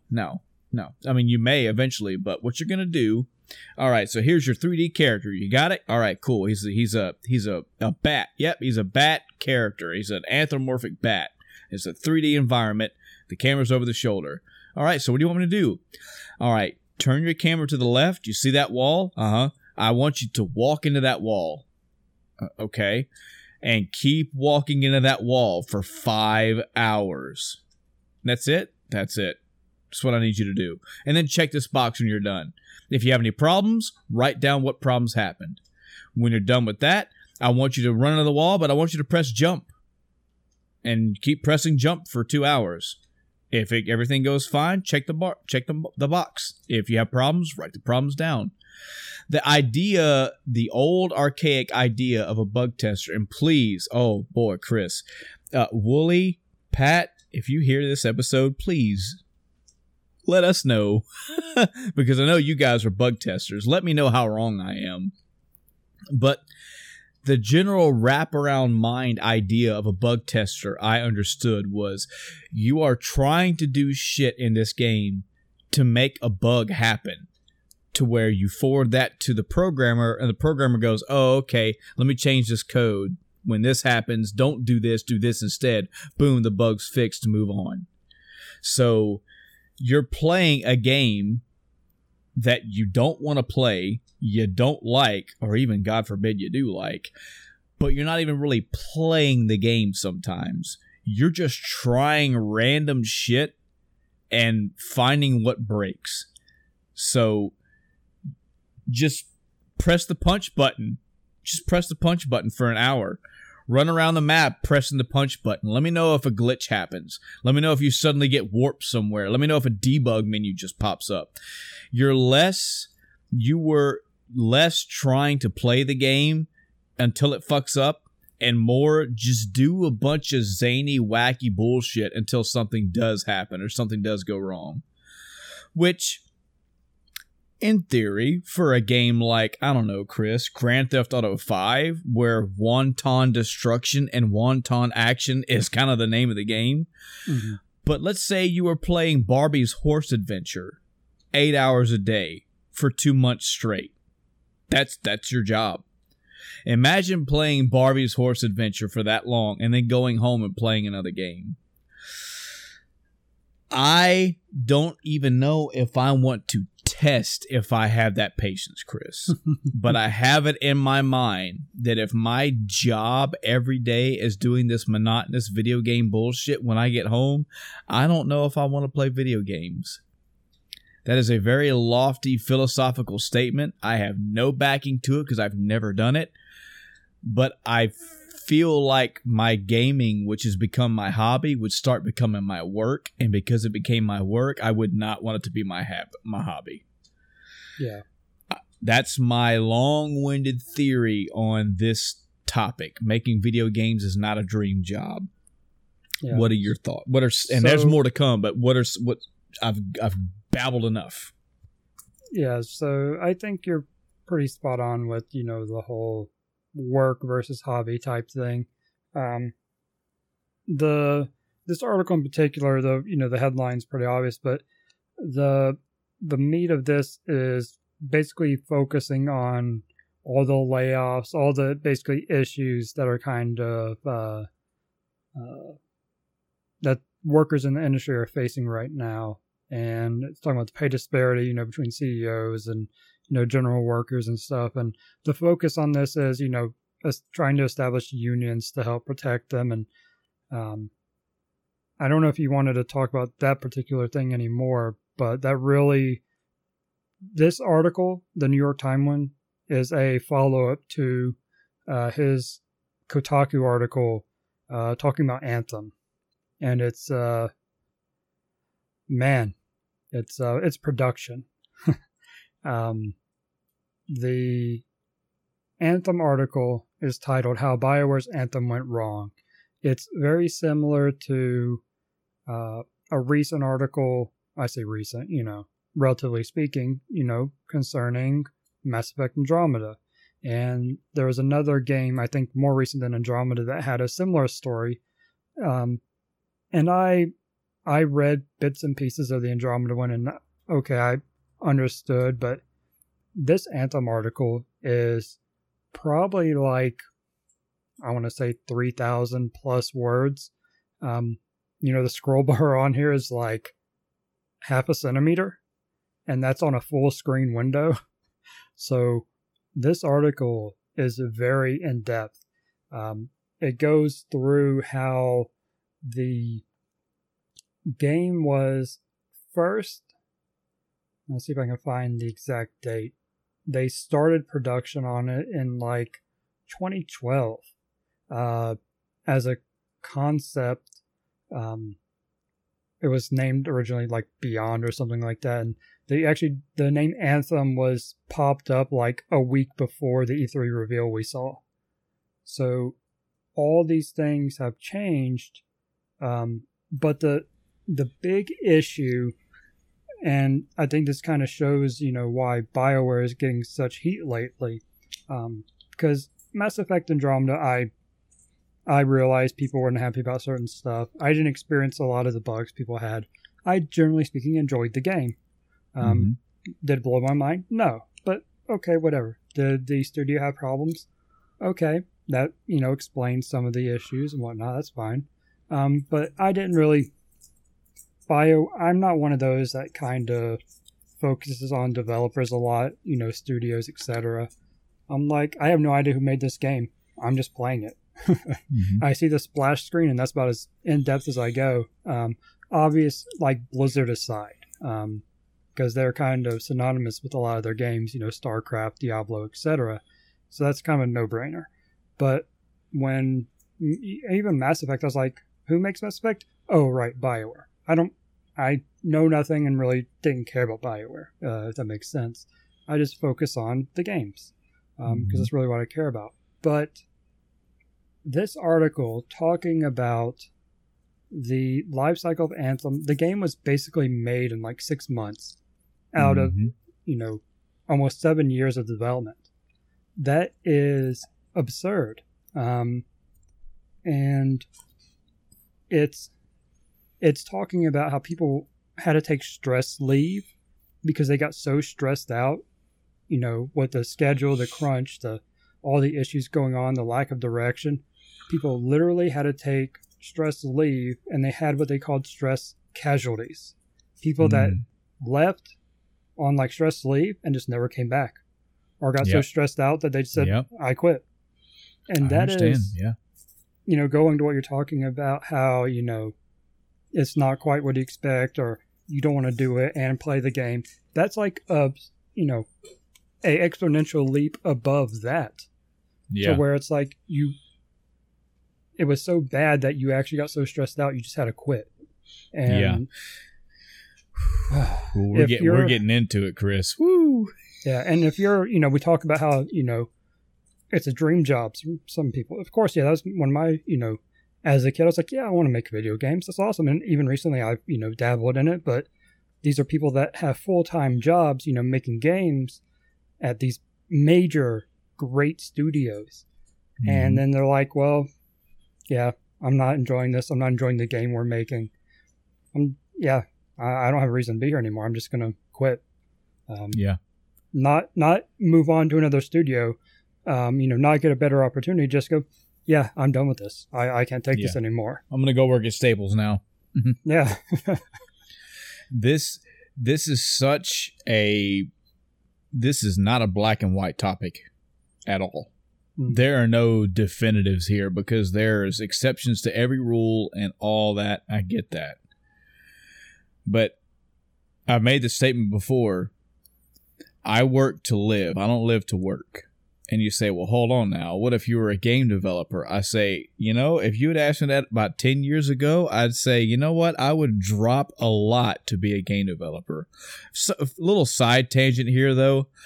I feel like one of my shortfalls, I think Chris and Adam both could be a better judge for me because I'm the worst judge of myself. I don't know what I would do in video game development. I mean, I'm not a music composer in any way, shape, or form. I can hum some tunes for you. I can shit out some random beeps and boops for you. And I could probably make some random music, but that would be me telling somebody to write the music. Yeah, so I'm not a composer. I think would be I'm drawing blank on the actual title, but basically a concept designer. You say that. I think you'd think of like mechanics or even, maybe story concepts or, stuff like that. I think that's kind of the role you would fill. Yeah, I could see myself doing that, but I don't know, man. I don't feel like I'm talented enough in the imagination department to come up with enough stuff. I really don't. And again, that's because I'm the worst judge of myself. Maybe people see something in me that I don't see, but here's an example. For those that remember earlier episodes of our podcast, I could shit an idea to Adam. Say, hey, Adam, I want you to... I don't like zombie video games at all, Adam. I don't like them any way, shape, or form. Make me a new zombie video game, go. And he would spend the next 20 minutes elaborate details of a video game and go, wow, that's pretty crazy. I don't feel I have any of that. I have no graphic design. I suck at drawing. I can give you ideas. I could tell an artist what to draw. So yeah, maybe in some aspects, Chris, you're right. Maybe I'm a good idea man. I just don't feel I have enough. I feel like my tank would dry real quick. But maybe not. Maybe with my life experience, I could come up with something. Yeah, and if you think about it from a bigger studio perspective, you wouldn't be the only person. So you'd have someone, they'd have an idea, you build off them, and then, something would come to you and they'd build off you. So typically, unless you're like the creative lead type position, and even then you're going to rely on people that are pitching you the ideas. Yeah, that's years of experience to get there. Oh yeah, absolutely. That's like my role. I would probably do the actual coding. That's probably the role I would be able to fill in a actual studio, because I don't have the graphic experience or knowledge. I don't have the sound design knowledge. Music, I barely listen to music when I play games as is, unless it blows me out of the water. So I'm not the person for that. Yeah. But man. So where I was going with this was, I work to live. I don't live to work. And people say, well, what if you were a video game developer? I say, well, I don't even know. If you'd asked me 10 years ago, I'd say maybe I'd drop a lot to do that. But nowadays, I don't know. Because I feel like today, even those people that are passionate, even those people that are like, look, I dropped everything in life to come work for Capcom to do this, and this is what I do now. I feel like even those people they're fucking tapping out. I give an example here. There was, and this has been talked about a lot recently, so I feel fairly confident that I'm getting the story straight, but apparently, the lead creator of the Smash Brothers series, Chris, do you remember his name? Nope. It's a Japanese gentleman, sorry. Matsuhiro Sakurai. I believe that's his name. Yeah. Yes. There was an article I didn't read, sorry. Lots of podcast people were talking about this. That there was a point in time where he got sick. And there were, if I remember right, multiple times where he got sick. And he would bring an IV to work and hook himself up to this IV so he could continue to work. And I'm going to tell you now, I hope my supervisor hears me say this. There are limits to what the fuck I will do for a paycheck, even if I'm passionate.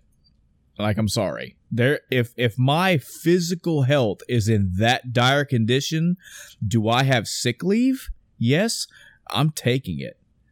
Mm-hmm. I would hope that, my supervision understands I'm not the person to be like, I have a little cough. I need to stay home all day. If I'm calling out sick, there's a problem. But yeah. I'm trying to extrapolate this in two different ways. One, if you are a person who likes to work and you are all about, let's say me, they made me the fucking lead Mega Man. I'm the Mega Man dude. It's me now, all on me. Yes, I could see myself working 14, 16 hours a day, 7 days a week. I would mandate how much of that I choose to do, though.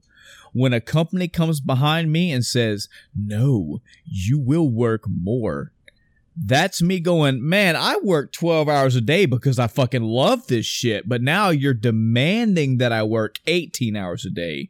You're demanding that I come in when I'm sick. You're demanding that I miss my first child's birth. And, my wife was sick in the hospital, but you said I could not go visit her. Like, that's the kind of shit I'm talking about.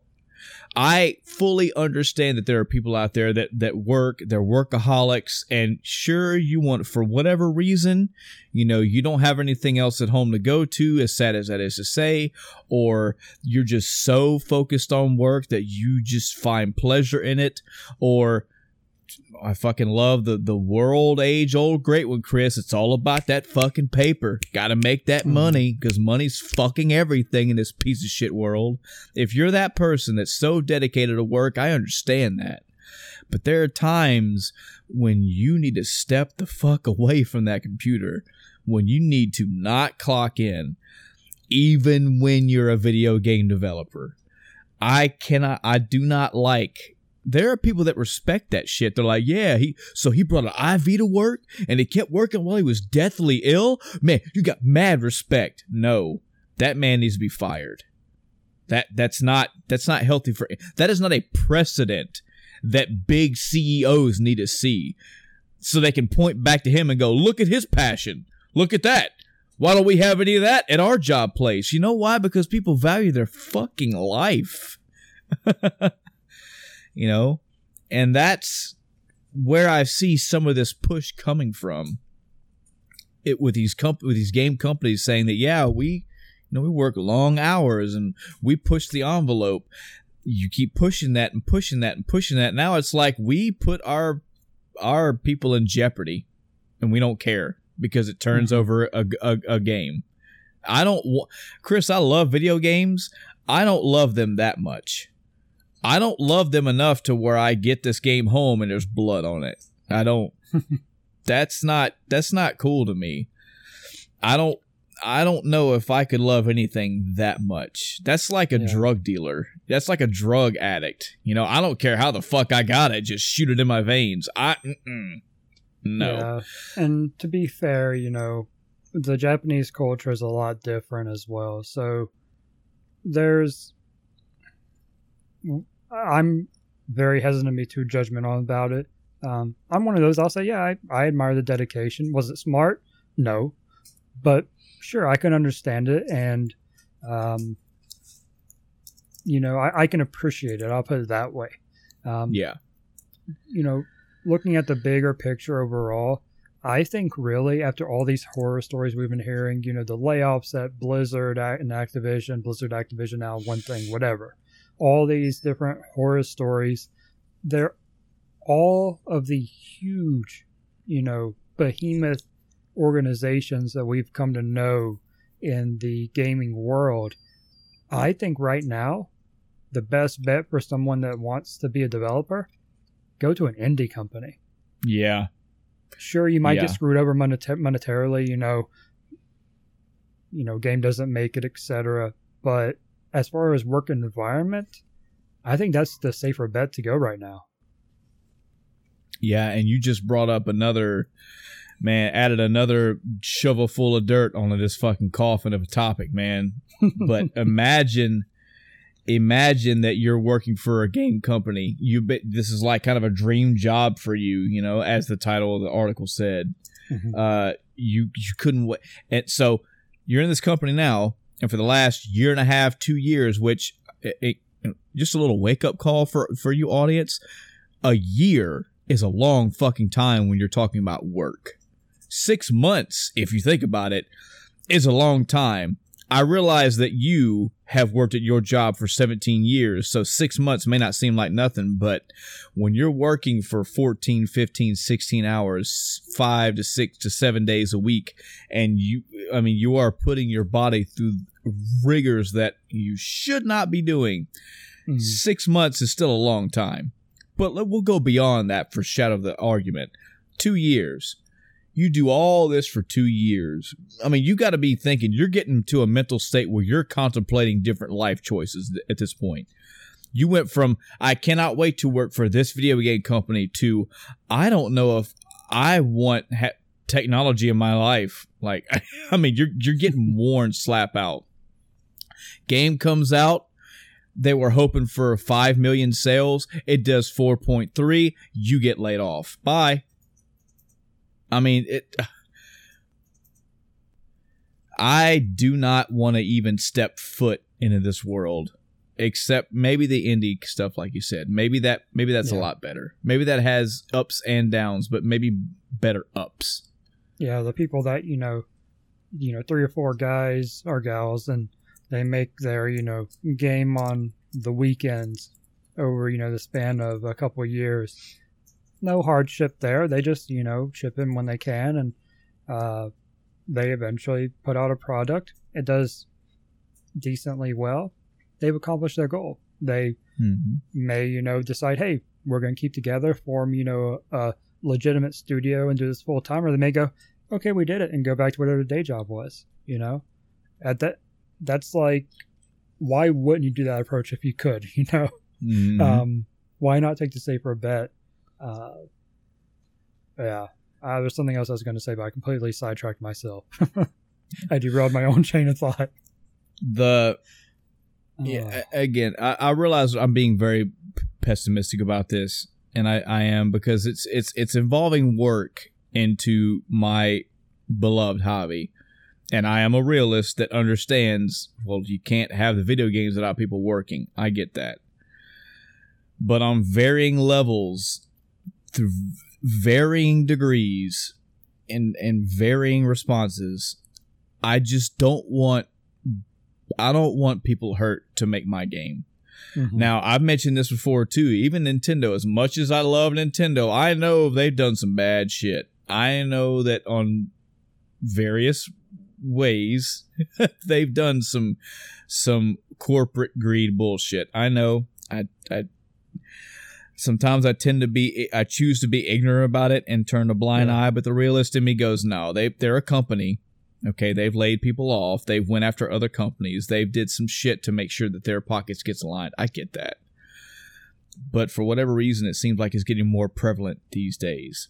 There have got to be good stories out there. I know. There's got to be, straight to the top box office stories of, the guy that played video games back in the early 90s, and now he's working as the second highest paid whatever developer for whatever company. They're not all bad, I know, but I feel like there's enough bad out there to where it makes me It makes me feel bad. You know, I want somebody to put in an 8-hour workday to make my game overtime. It's like I said before, we both said this before, Chris, all three of us. I'm sure most of the audience think this too. People, take your time. I want a Persona 6, of course I do, but I don't want somebody to fucking not see their child being birthed because of it. You know? I don't want somebody getting physically ill and you know, hey, if I had stayed home and rested for 3 days and taken the right medicine, I could have been cured in 3 days. But instead, I was damn near pneumonia for 4 weeks. But hey, I came out of it okay. Like, no, I don't want that. I'm sorry. As bad as I want Persona 6, I don't want somebody in a bad way because of it. Sore topic, man. It really is. We all work for a living. I urge anyone that has a remote interest in, you know, what's been going on with Anthem and all that to go read this, How BioWare's Anthem Went Wrong. It sheds a lot of light on kind of how things work on the back end at, you know, big companies like this. The whole BioWare having multiple studios thing and how that interaction, you know, helped and hindered at various points in time. The process, you know, how poor leadership completely, you know, screwed them over, and they got a good leader, but then ran out of time. That's pretty much what it boiled down to. All the good we currently see in Anthem seems to have come, you know, in like the last year of the game's development because it got a new director who was actually making decisions and giving, you know, stuff. So they finally had a vision. And yeah, read the article. It is very long, but it is absolutely worth it if you have any interest in, you know, how your games are made. Yeah. And why you should or should not like a company anymore. Yeah. And I mean, on a more positive note as well, this is a blessed time that we live in for game development, period, because I don't know if they existed when I was a kid, Chris, because I didn't look it up. I didn't even think about game development itself when I was a kid, but people can get out of high school today and go to what's basically what boils down to a video game development college. Yeah. And there's something there for, hey, you like writing? We got classes for that. Do you like graphic design? We got stuff for that. All that exists, and it's I can't really say how worth it is as far as like, yeah, I graduated Virginia Video Game Institute and I got a well-paid, good-paying job 3 days after. I can't say because I don't go to the college and I don't know. But at least to some degree, game development is an understood thing now. It's something that you can excel at. And let that be a guide for you. You know, if you have a genuine talent, a natural born talent that you enjoy, yeah, man, pursue it. Maybe you'll have a great story. Maybe it'll work great for you. And again, the shit that I talked about at the beginning of this segment about, you know, the archaic ways of being a bug tester, that may not be anything like what it is anymore. Bug testing as a whole may be a completely different ball game now, but I kind of don't think so. I kind of think that a lot of this stuff has a lot of those, yeah, you're going to have to put on some work, and work's not going to be what you think it is. It's going to be it's going to be grinding that you don't ever want to do. But hey, maybe you'll still move up and yada, yada, yada. As much negativity as it is, there has to be positivity. And I hope that the companies that are out there making the great games are doing it with their employers in mind. Yeah, I'd love to hear something from the studios, you know, behind God of War. Yes. And behind Persona, you know, these big hits. Even Dragon Quest XI. Not, you know, on the same scale, but pretty damn close, you know, as a nominee for RPG of the Year. I'd love to hear from the ones we don't hear about. It'd be really enlightening. Yeah, it really would.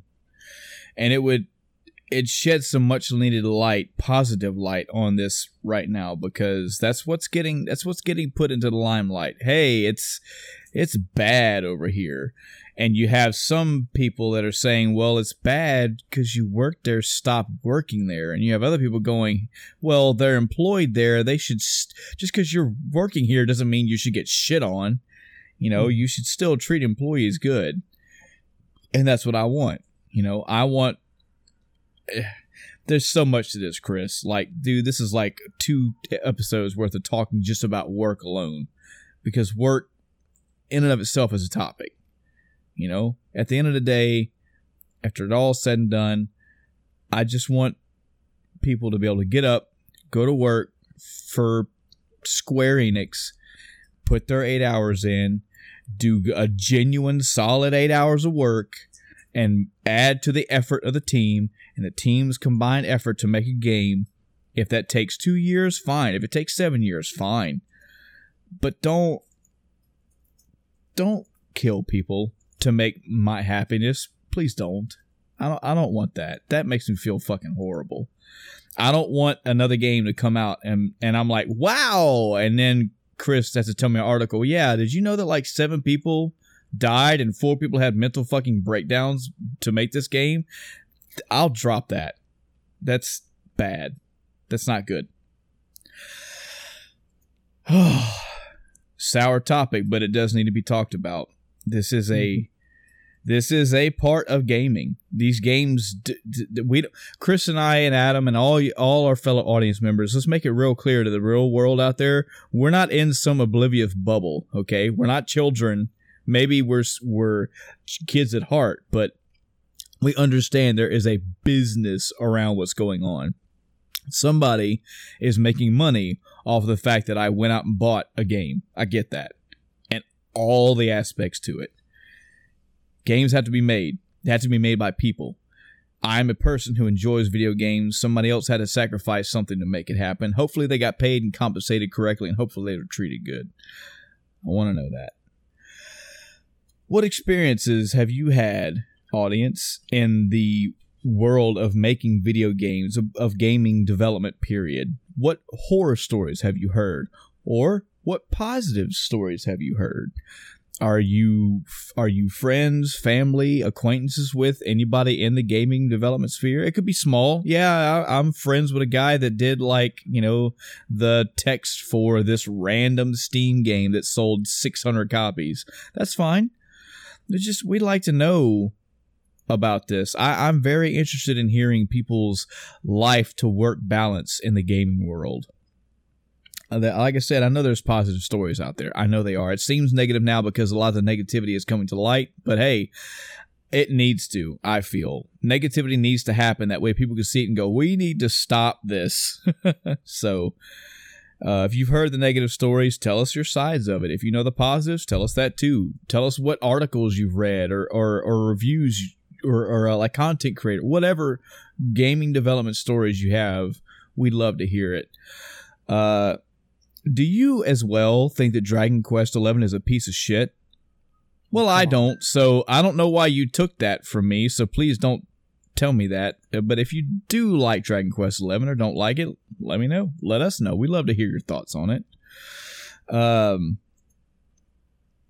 Anything that we talked about tonight, I realize we talked about a lot of news articles and a lot of games and through our weeks and whatnot, but in general, as always, we love to hear gaming conversation. We love to make gaming conversation. The way that we make that is having you talk to us. Tell us your thoughts. Tell us what you're playing. Tell us what interested you about this episode that we just went through a long tirade of stories and games.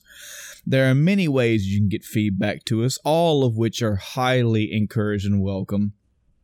You can go to Facebook and search for End of Time Cast. It should take you to our Facebook page, and it may be how you found this episode right here. We have an email address. You can email us at endoftimecast@gmail.com. That's endoftimecast@gmail.com. No funny numbers in there. Just spell it as you heard it. We have a Twitter page. You can tweet us, retweet us. We are hosted across multiple formats, so you can get our episodes via YouTube, SoundCloud, which is our main hosting for right now. You should be able at this point to just search in Google End of Time Cast, and you can find us somewhere to listen to us and probably download it as well. And please do check out our old episodes. Just have a listen and send us some feedback. We love to talk to our audience, and we love to be able to read your messages or emails on here. And trust me, it engages conversation. That's what we want. It's not always. I don't want it to always just be me, Chris, and Adam talking to each other. We want to talk to you. Really want to know what you think, what's on your mind as far as gaming goes. So yeah, that's going to do it for tonight's episode. Thanks for listening, and until next time, I'm Michael. And I'm Chris. Good night, everybody.